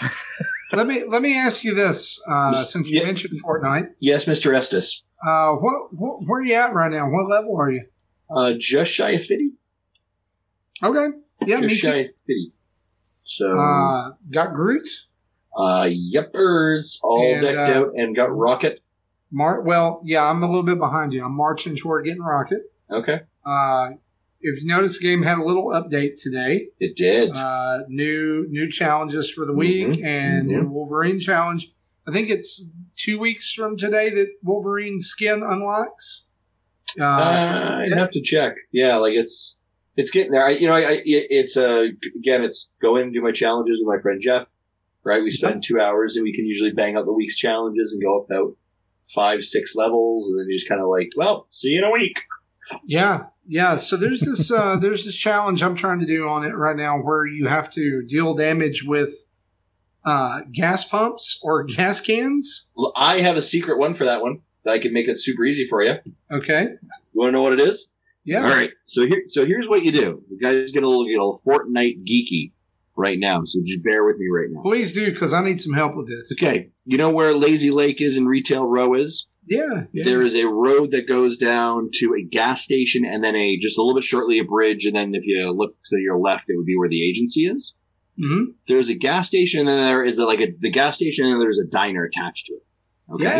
Yeah. So what you do is in that diner are two of the agents from a couple seasons ago, but they will not attack you. So you grab a gas canister from the gas station behind you, you lob the gas canister in beside them, and then you shoot that gas canister. And that gas canister will kill both of them, enabling you to get enough to fill that challenge completely.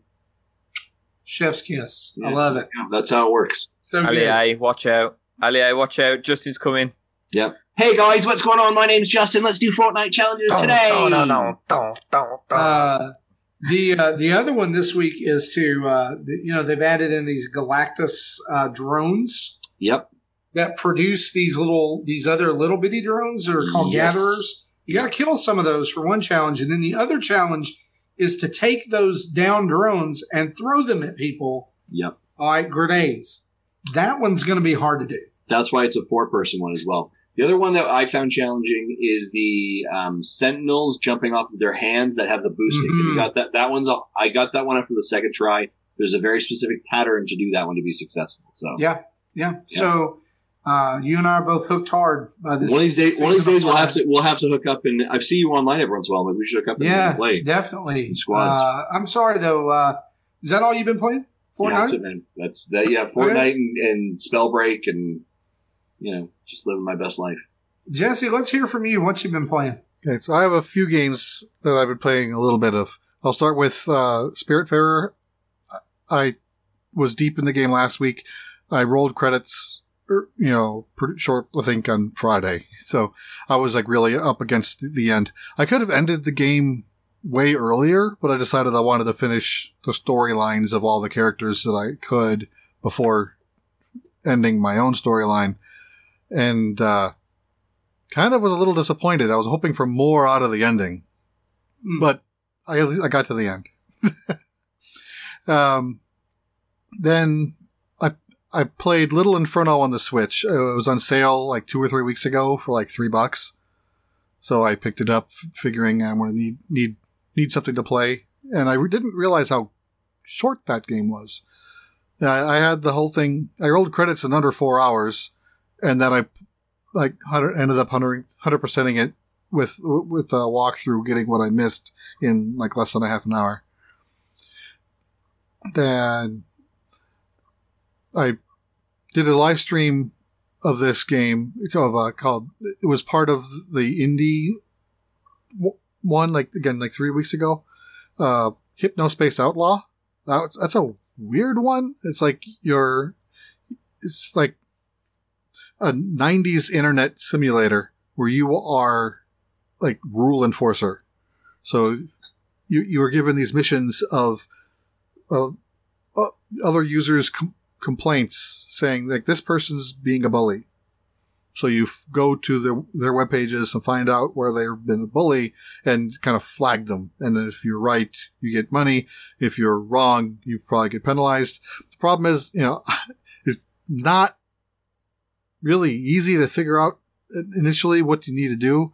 And I didn't want to accidentally make a mistake, so I didn't flag things I thought that I wasn't 100% sure about.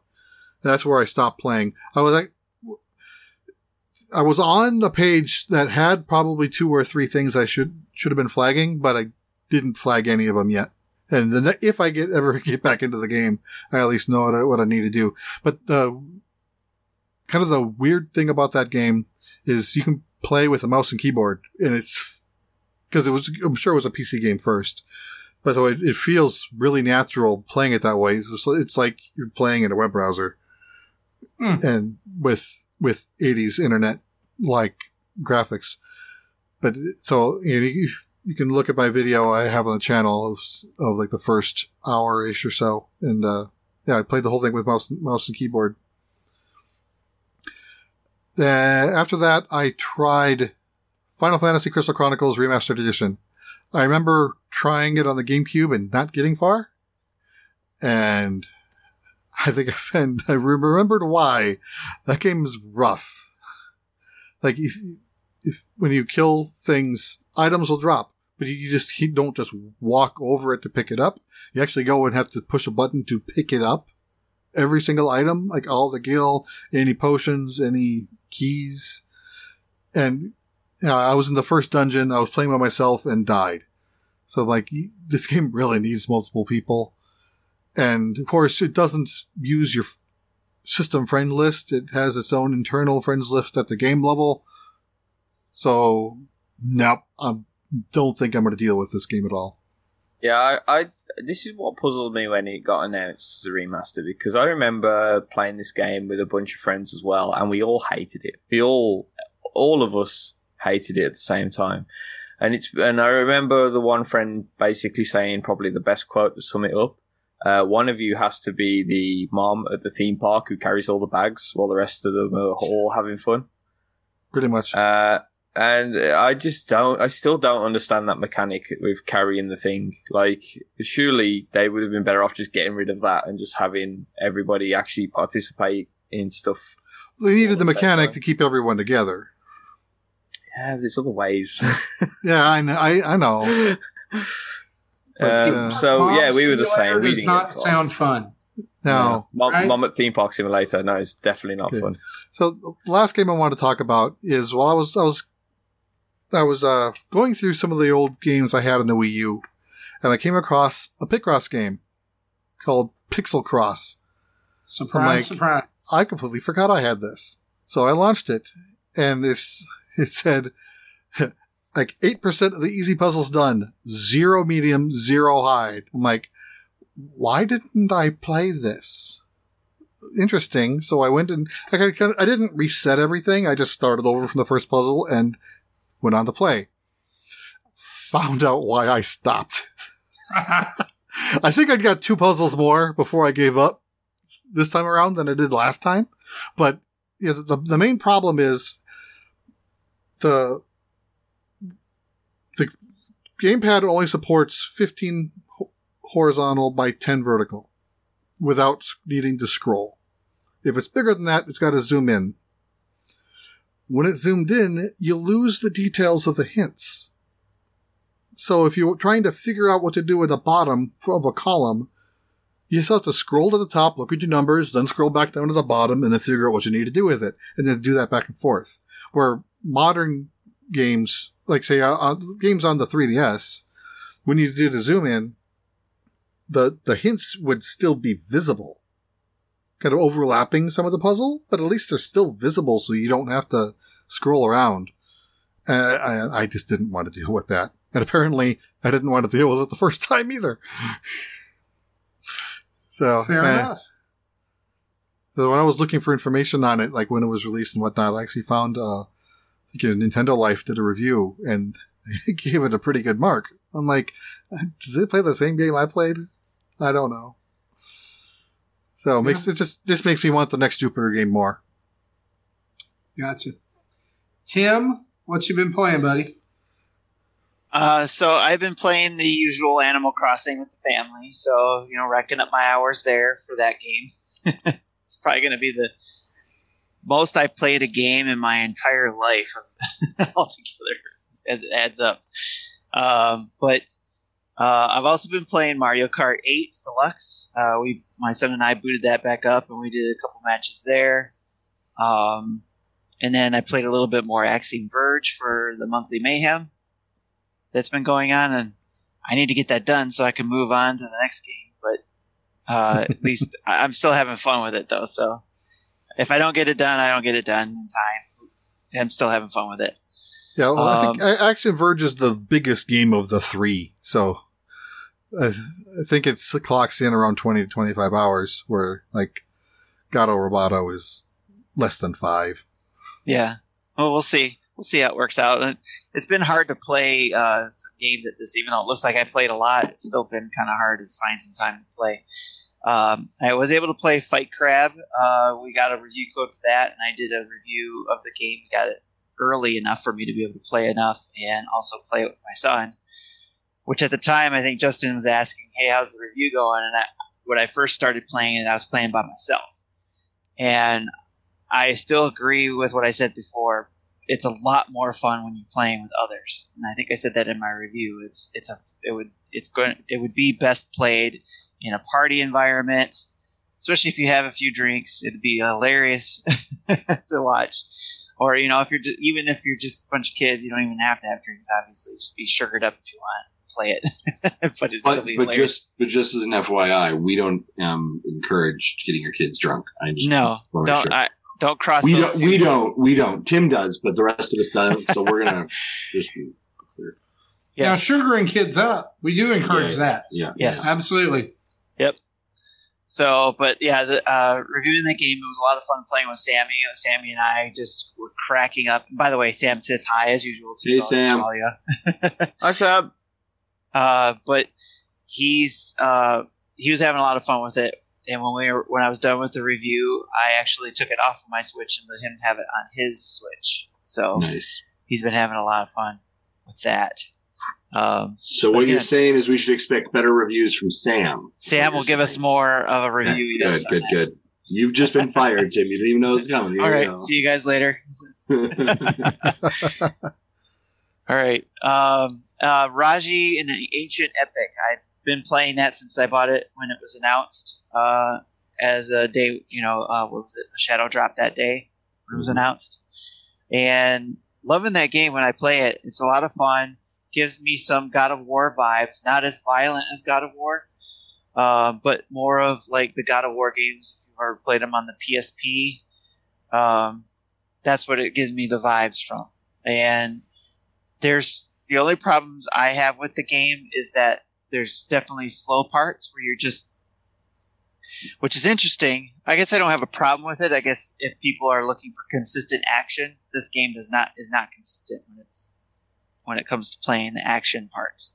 It's basically you run through some pretty beautiful scenery, and you're running and you're running and you're running, and then you'll start hitting some action points, and it's got some great action sequences and fighting. So it's some good, to a certain extent, hack and slash, but you have to be particular in what you're slashing with, if you will. So it's not just button mashing hack and slash. It's you have to be combo aware of what you're doing with your combos and stuff to be able to beat, especially some harder areas.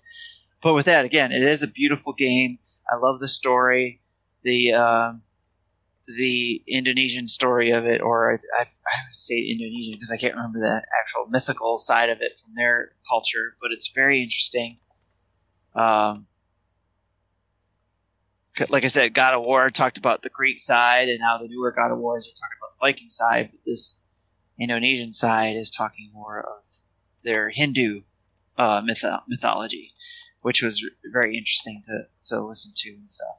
So I've been enjoying that, and I'm hoping to be able to finish it soon. I was hoping to be able to finish it this past weekend, but I think it's getting longer than I thought it was, which is not a bad thing. I'm still enjoying it, so I hope to be able to finish it soon and maybe add it to my list of Game of the Year discussions, because I think it could be on that. We'll see. Very cool. But I've also been playing some non-Nintendo games. Again, got that PS Vita, and thanks again to the person who hooked me up with that. Played some Super Stardust Delta, and that was one of the games I had on my Vita before, and I loved that game, and I missed it, so when I got the Vita again, I re-downloaded it and playing that. It's basically a space shooter game that you go around a globe and have to shoot all the things that are basically coming at the globe and then eventually coming after you. And you have to shoot, you have to change your weapon between fire and ice to destroy what's coming at you or the planet. And I actually, when I fired it back up, I actually got a higher score than I did last time I played it a few years ago, because I was just so intensely into it.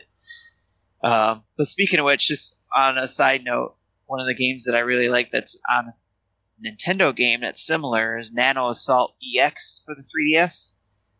Love that game, and I even put out... That is a fantastic game.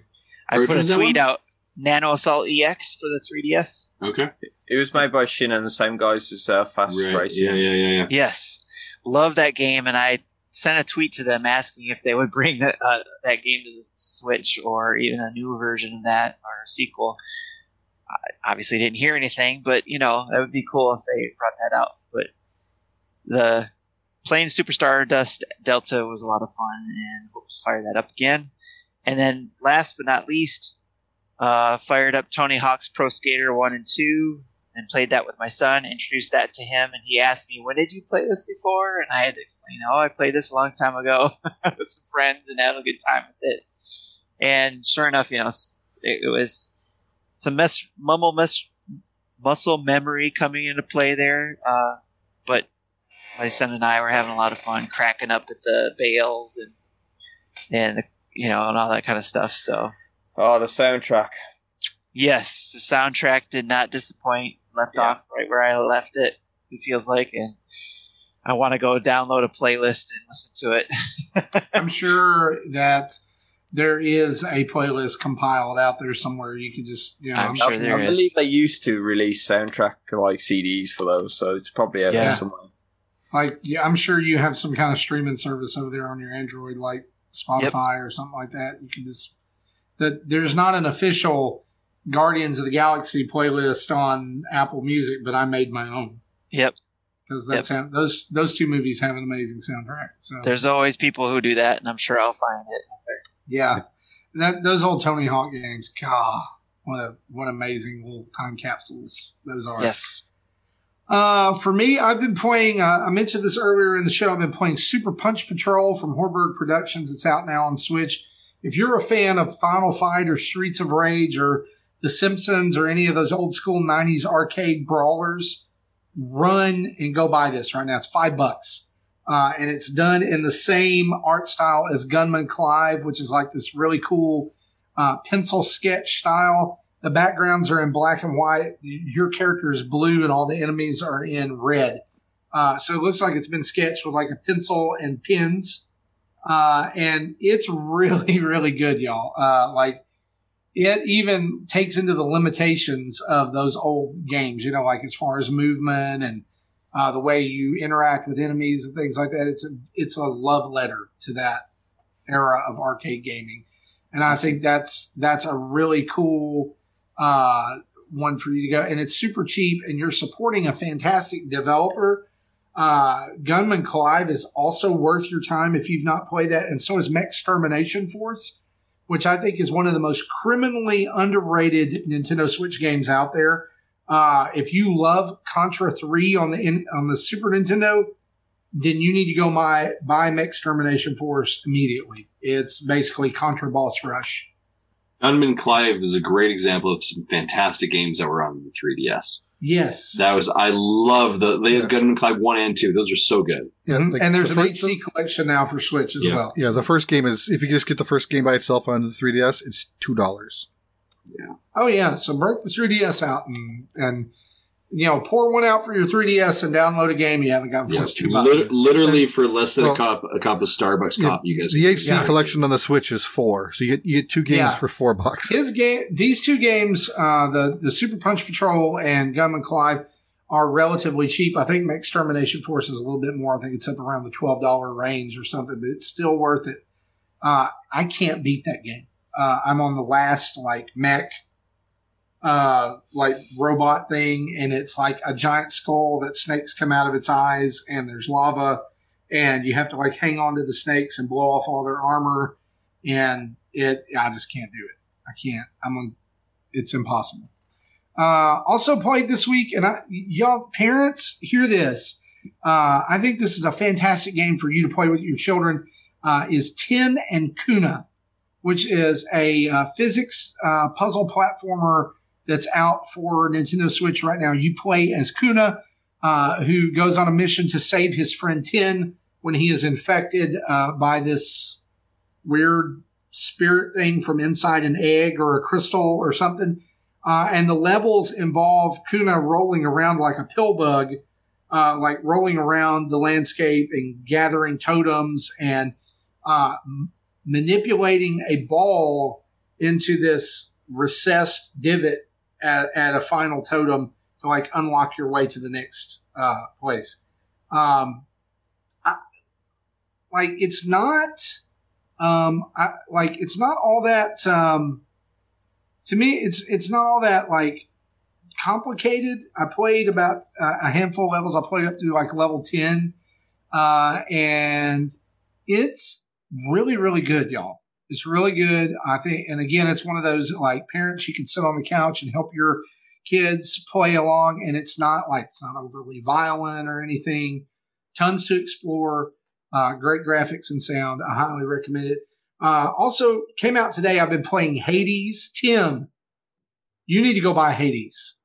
You were talking about hack and slash earlier. Yes. This is a hack and slash roguelike Greek mythology. If Dead Cells was roguelike, a top-down Zelda dungeon crawler roguelike with heavy Greek mythology influences, super cool. Yeah, this is on my radar, definitely. Super Giant Games is awesome. And it's on sale right now, by the way, too. Yeah, it is for the next 6 days. It's normally $25. You can get it for $19.99 right now. And it's fantastic. When you die, you start over. And you kind of learn some more about the story about your character is the son of Hades, the god of the underworld, and he's trying to escape. Really cool aesthetic and very snappy, super atmospheric. John Blanco and I were talking about it earlier, and he's like, "This is fantastic. Everybody needs to play this. I love it." And also, gamer confessional time. A little bit of shame here. Ori and the Will of the Wisp came out today, and I purchased it, and then realized and remembered that I've never beaten Ori and the Blind Forest. So I've made 2 attempts to get through it, and both times it's been derailed by other games. Not because I don't like Ori and the Blind Forest, just that it's been derailed. So this weekend is Marty finishes Ori and the Blind Forest weekend. All right? So, yeah. So that's what's going to happen. It's going to be good. It's going to happen. And that is going on this weekend, as well as Mario 3D All-Stars and WWE Battlegrounds, which is downloading on my Switch right now. And I forgot about that. Look, I'm going to stream some WWE Battlegrounds Saturday afternoon on our channel. And so I need to download it so I can go online and fight you. Yeah, come on, man. Look, I saw the wrestlers. I saw the roster of included characters this week, and it's redonkulous how many options you have, plus create a wrestler and all kinds of other stuff. So it's going to be a lot of fun. I'm going to create all of us on there, and we're going to have a battle royale. It's going to be like us versus the Mega Dads. It's going to be great. Nice. So yeah, that's what we've been playing. Let's turn on the community spotlight and round out the show.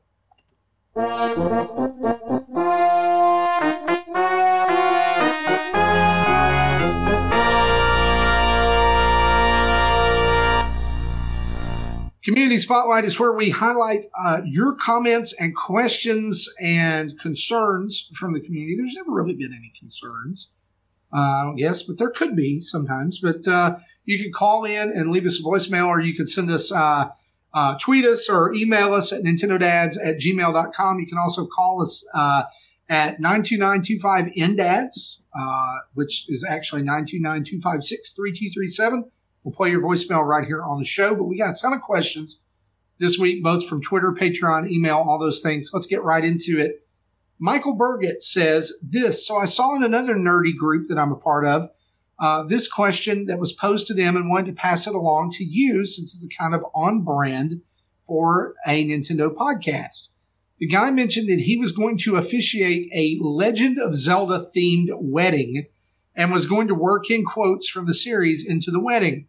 He mentioned he already had "Hey, listen," and "It's dangerous to go alone," and wanted to get other quotes. My question to y'all is, what quotes can you think of from the Zelda series that could be worked into a wedding? Well, they've got the good ones. At least they got the easy ones. Look, all I'm going to say is this. If he doesn't work in, "Well, excuse me, princess."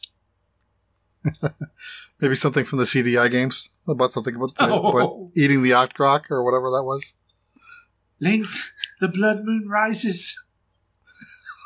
You need to paint yourself completely blue and just like come from behind the cupboard or something and just go, "There's a 99% chance that this is a wedding."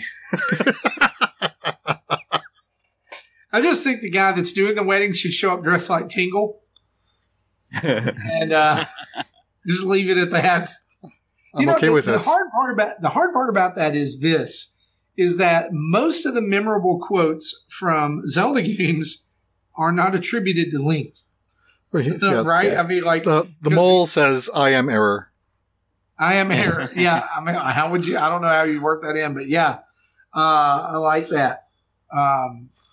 I think the most iconic, right, are "Hey, listen," and "It's dangerous to go alone." So you work those in. You work in a few other. I mean, just Google "Grumble, grumble."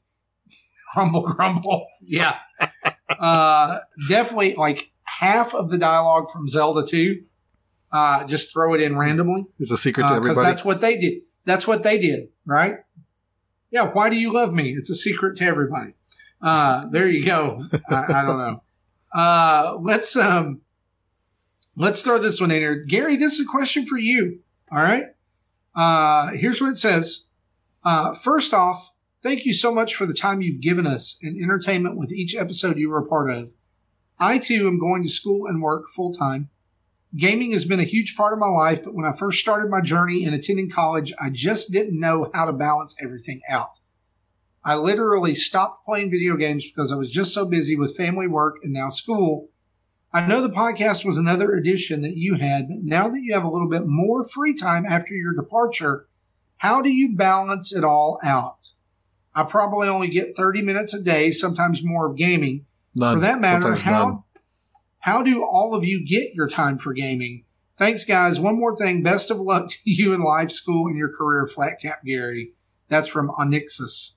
So, how do you do that? How do you balance it all? Don't. That's the short version. It's like Jesse said in there. It's sometimes no gaming for 5 days, no game for 6. 6 days. It happens. Yeah. Last year especially, it was like weeks upon end sometimes before you'd pick it up. But this goes hand in hand with it, with like podcasting, content creation and stuff, is covering games. Sometimes you have to cover games that you wouldn't normally pick up or that you just generally don't like, right? It's happened to all of us. It happens. And they can be the hardest because what feels like 10 minutes playing that game can feel like a couple of hours. And it's one of the perils of content creating is that every once in a while you'll have to play something that you really just don't like, but you've got to get to a point where you can give your honest opinion about it. You can't play for 10 minutes and go, rubbish. And I think that what I will say is if you're not in that position where you need to do that kind of thing, then always play a game that you know you'll love. Don't play something that you think you'll like or that you're unsure about. Like, always play something that you generally like, because then those moments become even better. And for me, balancing it, everything else is more important. It's a hobby and it's something that I really do love, playing games. But family, my daughter, my university is all way more important than gaming could ever possibly be, right? So sometimes it has to be on the back burner. I mean, I'm luckily enough, my 5-year-old loves games, but she's really, really enjoys Minecraft. And we have a LAN set up to play Minecraft together. And I think that, if your kids and that are into it, or family members are into gaming, then you are best playing with somebody else. You know, there's more interaction there. And I think that goes a long way.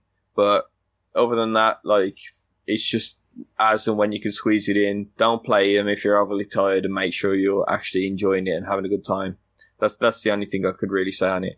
And I'm sure you guys are all kind of in the same boat, right? Where you have to kind of like just squeeze them in.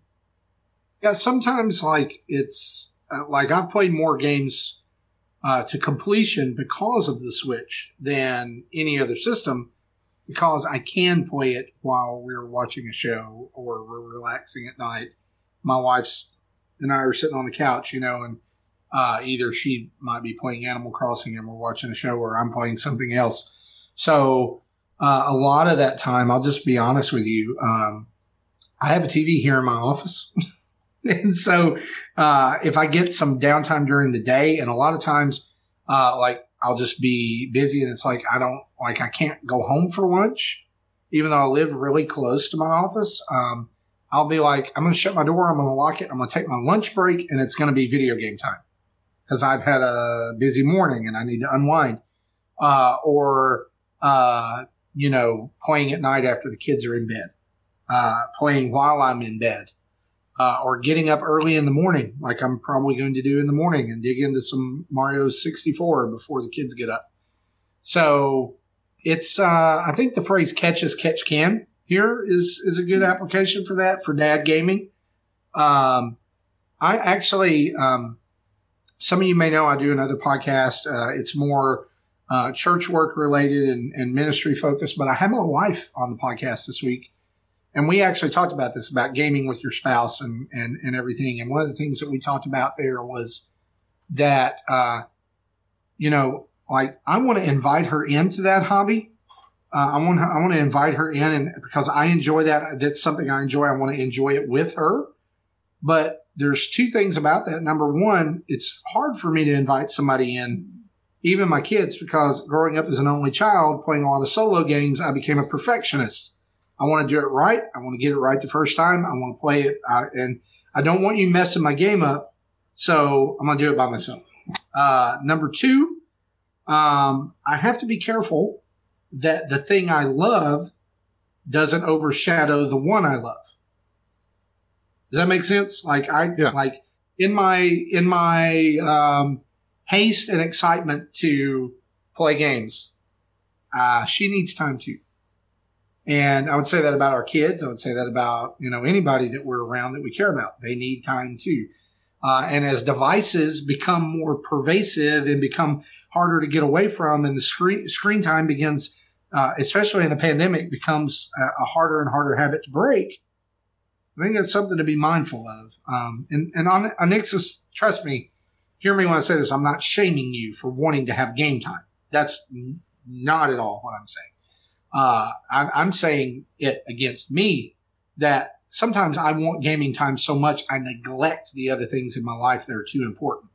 And I think you just like the word that keeps coming back to my mind is balance. And Gary, I think you're right. Sometimes there's no way to balance it, so something has to fall.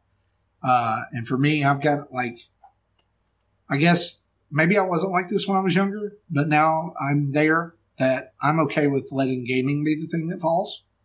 Because I need to be there for my kids or my wife or my job or whatever else. But I also love that I can sneak with me wherever I go, right?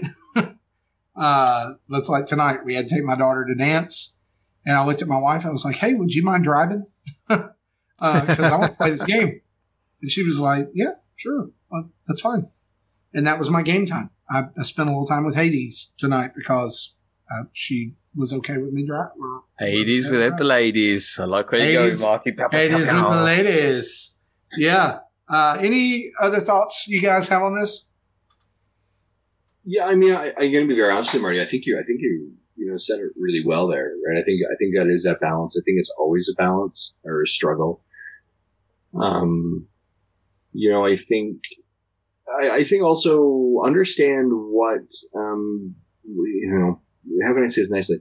What is video games for you, or what does it need to be for you? What I mean by that is that for some people that is the escapism, right? That is their especially I think when something like a pandemic, right, where we're not able to get out and see our friends the same way, we're not able to go to the gym, we're not able to do those things, that maybe carving out 30 minutes of video game time for you is really critical, right? So not saying that you over prioritize those things, but if maybe where you're with a partner, it's raising that, right? And saying like, hey, sure, look, I haven't been able to go and see the guys, go for a pint. And I miss that social part. Like, I love you, partner. I love my family, but I need guy time, right? So what I'm asking or what I want to say is like, hey, on Wednesday at 7:00, do you mind if I jump online with, Tim and Marty and Gary and Jesse, and we're going to play some Fortnite together on chat. And it's really not about playing Fortnite, but it's about being together. Do you know what I mean? So understanding what that is for you. And if it's something that it's more of, it's feeling something different than how you express that. And Zach used to talk about this as well. Like, you can carve out that time, but you need to express and understand what that is. Now, I think to Marty's point, if it is the detriment of, I've come home from work, where I just spend 6 hours by myself and play video games for 7 days a week, that's an issue. Do you know what I mean? Like, that's a challenge. But if there is something for you that it fills that gap, I think trying to do that. I think the other part that, that Gary would say, especially if you're a parent, is if, and I think the parent and the partner part is that as well. What do they enjoy? Right? We've talked about this before. If they enjoy a specific type of game, you're more likely, it's easier to say, hey guys, instead of watching the telly, do you guys want to play a game together? Right? Like, do you want to play Mario Party together? One of the reasons why, for example, the Super Mario collection for me is so really like awesome to come out tomorrow is that one of my fondest memories of this collection is Super Mario Galaxy. And the reason it's such a fond memory for me is because that was the game that my wife and I played together all the way through, right? Like, she was always the star bit collector, but I remember it was like, it was during the time that she was pregnant with our first daughter, and we just kind of sit on the couch and just play together. And that's a special moment, right? But that's a game. And whenever a new Mario game comes out, the first question she asks me is there a 2-player function like in Galaxy where I can help and play? Do you know what I mean? So she likes the girlfriend mode. Yeah, she likes that. She likes that mode. She's like, I feel like I'm helpful, but I'm also involved and I'm paying attention and I'm trying to so that's a really great thing. And I think same thing for kids. My daughters 100% love Animal Crossing, right? Dad, did you see the update? Dad, did you hear this? Dad. So awesome. That's the spot that I'm going to lean into. I'm not going to be like, all right, kids, who wants to play Hades with me tonight? Like, that's not going to happen. Do you know what I mean? That's dad time, right? So carve out the time. If you're looking for that time, look for where your partners or your children or whoever those stakeholders are in your life, where they're interested in, and look at that not as I'm getting in video time, but rather I'm getting in my time with my family because of this avenue. And I don't know if that helps at all. So yeah, just to speak to that just real quick. I used to roll my eyes a lot when my son would talk about Fortnite, and he would talk about weapon colors and drops and all kinds of stuff. But now I've like started talking to him about that and talking with him about it and like comparing our experiences. Oh, did you do this challenge? Did you do this? Did you do that? And that has opened up an amazing dialogue between us, and it wasn't something that I had to force, like, hey, come play this Mario game with me. He's probably not going to play that Mario game with me, but he is going to play Fortnite. I take those opportunities. Yeah, I think video games unlike probably almost any other medium, can impact us all in very different ways, but also create a communal experience that we feel connected with in different ways, and can find that touch point. And I think, I know, Marty, you've been leaning into a lot of your son's Fortnite stuff, right? We've seen you promoting his YouTube channel, right, and that kind of stuff. And that probably, again, that's bringing you closer, right? It's bringing the connection. Yeah, my daughter, absolutely. For those of you who listened to the show before, my daughter's Morgan's Minute, right, where it's like 25 minutes. She says to me literally, she's like, when can we do the next Morgan's Minute? Because I just want to talk about Animal Crossing again. And I'm like, that's the same conversation in the kitchen. She's like, I know, but it's a podcast and I want to talk. And I was like, okay. Like that's, but the other part of that, and we've talked about this for his parenting, is that also because that's something you're interested in. Do you know what I mean? Like, Marty, is your son is interested in video games because you're interested in video games? Mm-hmm. Right? Is that the same thing with you, Gary, right? Like, is your daughter into Minecraft because you're into Minecraft? Do you know what I mean? Like, because they understand that those are places that they can connect with you.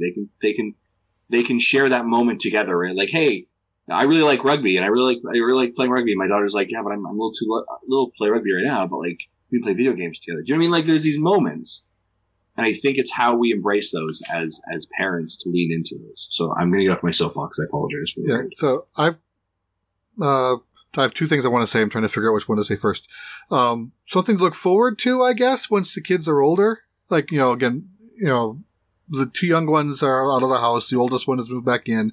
My wife and I both play our own games and aren't really interested in what the other one's playing. And for us, we're okay with that.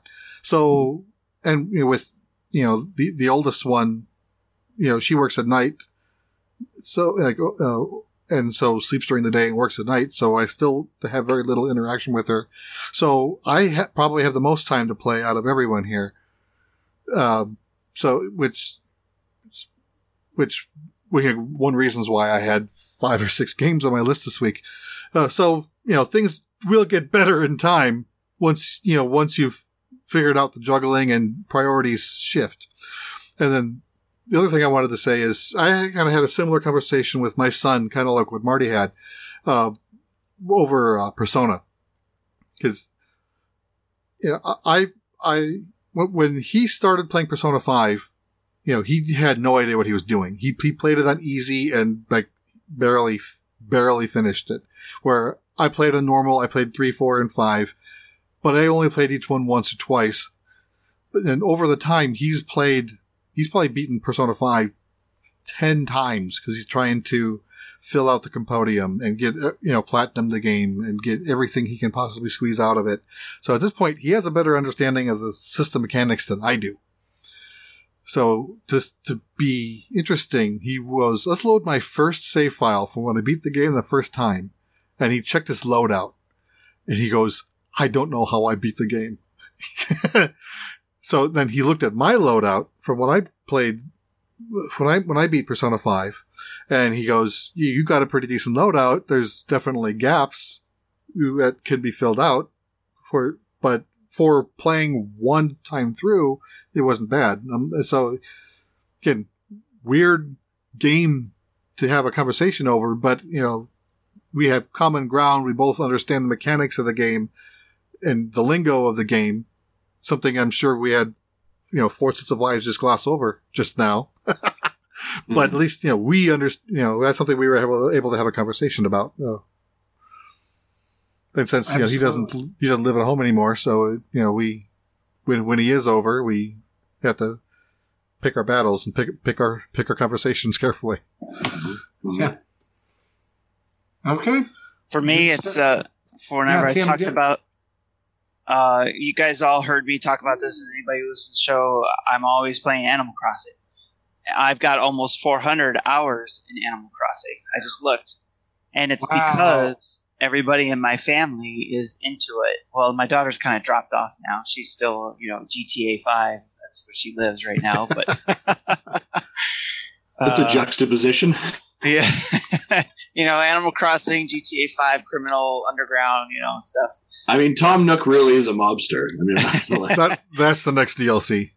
Yes, there you go.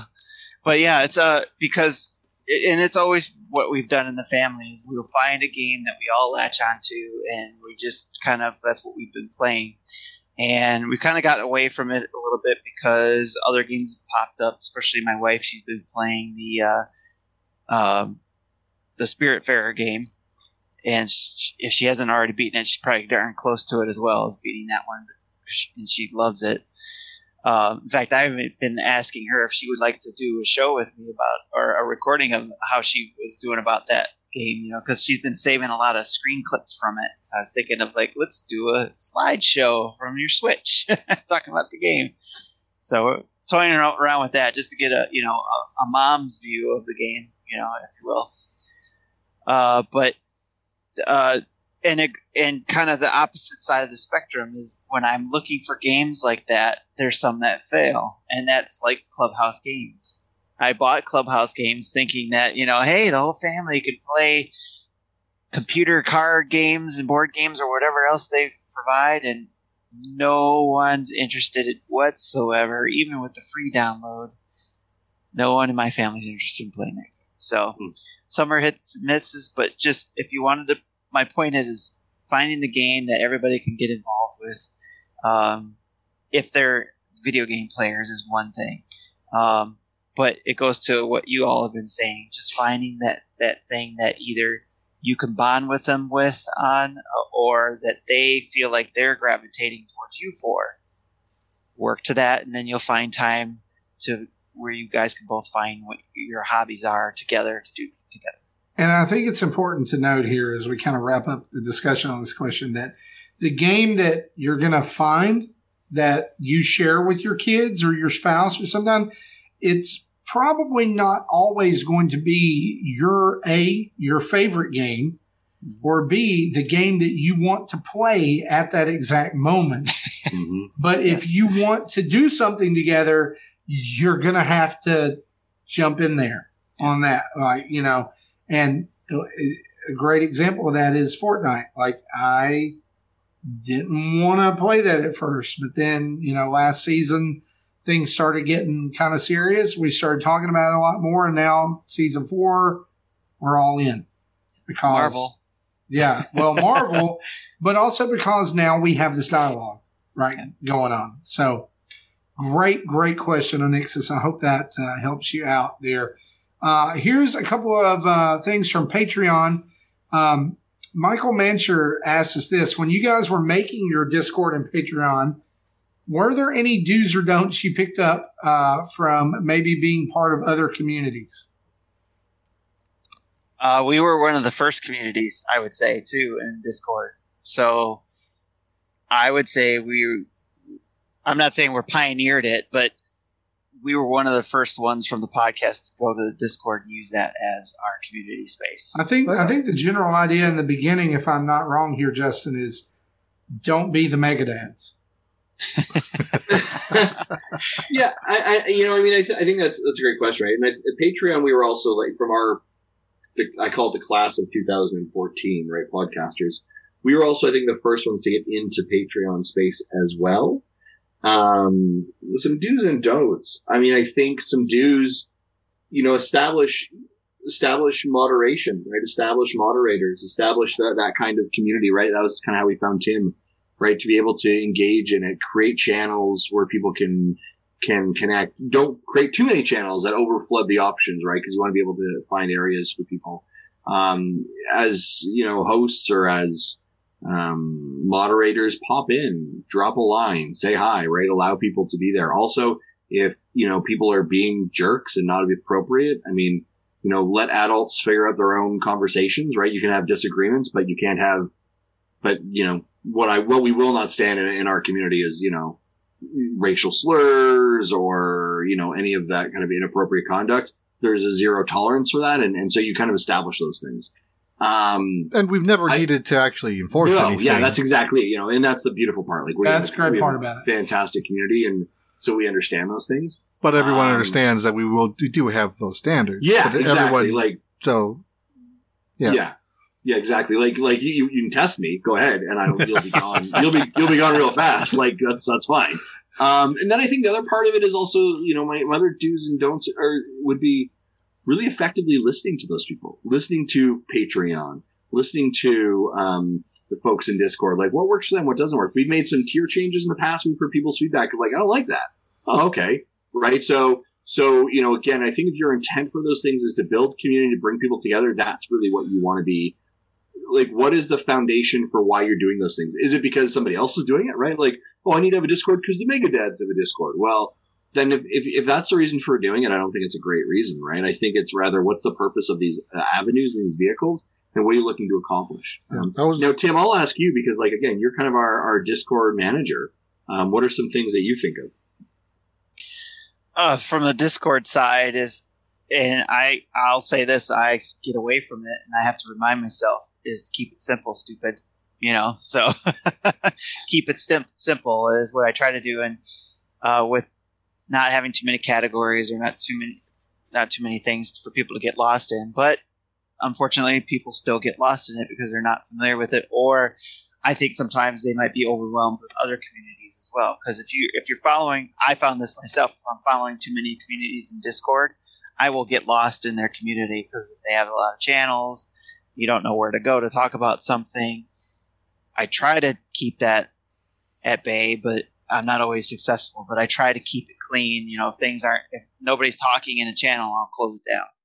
So try to keep that down. And then, and that was the goal too, even though it was something we wanted to keep simple, when we moved to Discord, it was so we could have improvements in conversations and community when we moved from Line to Discord. Because Line was just, basically a chat channel, where Discord is a little bit more categorized chat channels.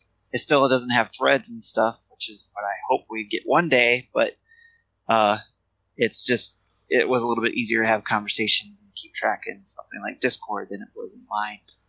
Yeah. As a personal... Okay, sorry. Yeah, as a personal user level, not as a admin level, I was kind of reluctant to start using Discord because I've seen it used, and every server I've seen and used, there's just so many people on it, and all the chats are going so fast that it's hard to keep track of anything. So I kind of never used it. So with our community, when it started growing, it was, small, big enough that good conversation happened, but yet small enough that it felt manageable.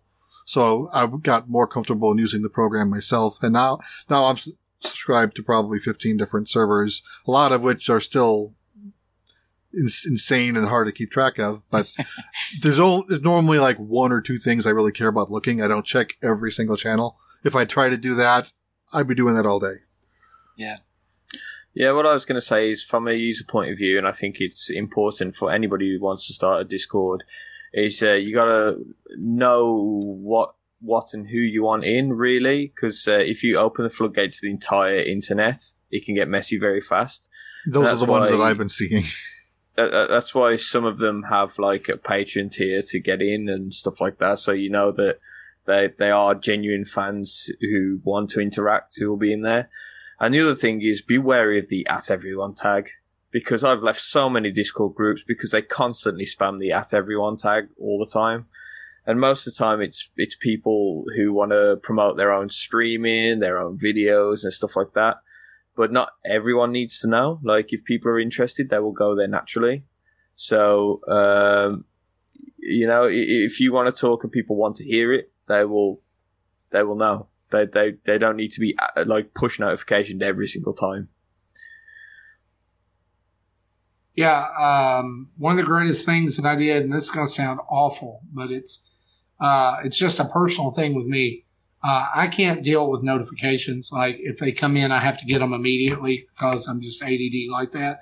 So I just turned off all notifications on Discord unless it mentions me specifically. I do the same thing. Otherwise, again, I get flooded. And like, I couldn't handle it. Like my nerves were shot. So, I think that mainly, Michael, what I think we're coming back to, and what I'm hearing more than anything is that if you're going to do Discord, if you're going to do Patreon, the community is the most important thing, not the result.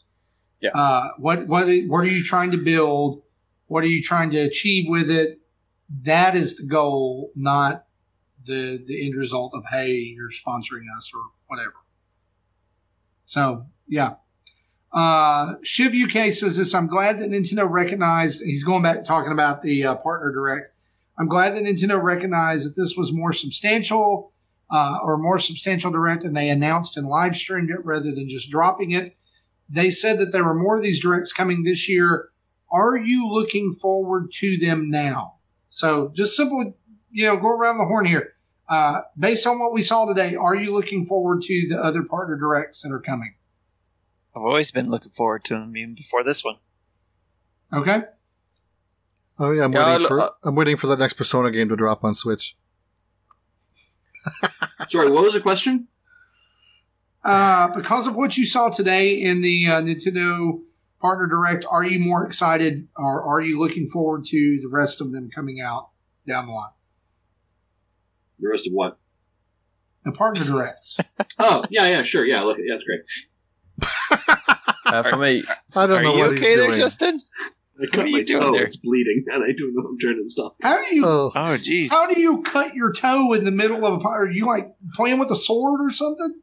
There was an owie, and I scratched it, and it just kept bleeding. Now I'm trying to figure it out. So it's why not really cut. Why don't you go on and put a tourniquet on it, and we'll handle the rest, and just don't die. I'm okay. All right.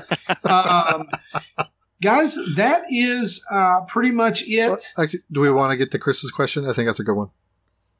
Okay. Chris Logal says this, in reply to Nintendo no longer allowing certain words to be used as usernames with the latest firmware update, I think you guys tend to avoid politically charged topics on the podcast. So do you approve of this move? Shouldn't our video games be free of politics? My take on this is a politically charged topic. I don't want to talk about it. Sorry. That's okay, and that's completely fair. Kind of my thought on this is like politics at the game level, I'm okay with. People can choose to just not play the game if they don't want to hear it. Like the Call of Duties and all the other stuff, that's fine. I'm okay with Nintendo kind of censoring certain words at the username level, because anyone can see them at any random time, and some people may be triggered by seeing COVID as a username. Yep. I'm in favor of Nintendo doing what they did with the latest firmware update. My reply is see Jesse's reply. Exactly the same. My reply is ditto. Jesse's got the reply. Jesse's the man. Jesse's the voice of reason. Justin's bleeding out over here, so he has no opinion. There's so much blood for a little toe. This is not how we expect it. It's everywhere. And Chris, honestly, here's the deal. Like, I do not mean to sound dismissive of that at all. I want you to understand that I agree with the decision they made. I don't need to see KKK in a person's username. I think that's stupid. I think that it's one way or another, eliminate all political statements from names and user entry fields, because one way or another somebody's going to get offended. And you know what? Here's the thing: when somebody gets offended, it's not so much that it bounces back on that person or their friends or everything. Who has to deal with it? Ultimately, Nintendo has to deal with it. And so if you cut that stuff out on the front end, it's just avoiding a headache before it begins, right? And Nintendo's not the only companies that have made these changes, right? Ubisoft recently did a patch to, I think it was Call of Duty or something. I remember what game it was, where there was a hand sign or hand gesture that was being used. They basically was being purposed as a not a good symbol, right? So they said, no, we're not doing that, right? And I do think that game companies do have a responsibility to create a safe space. Yeah, at least not fuel the fire.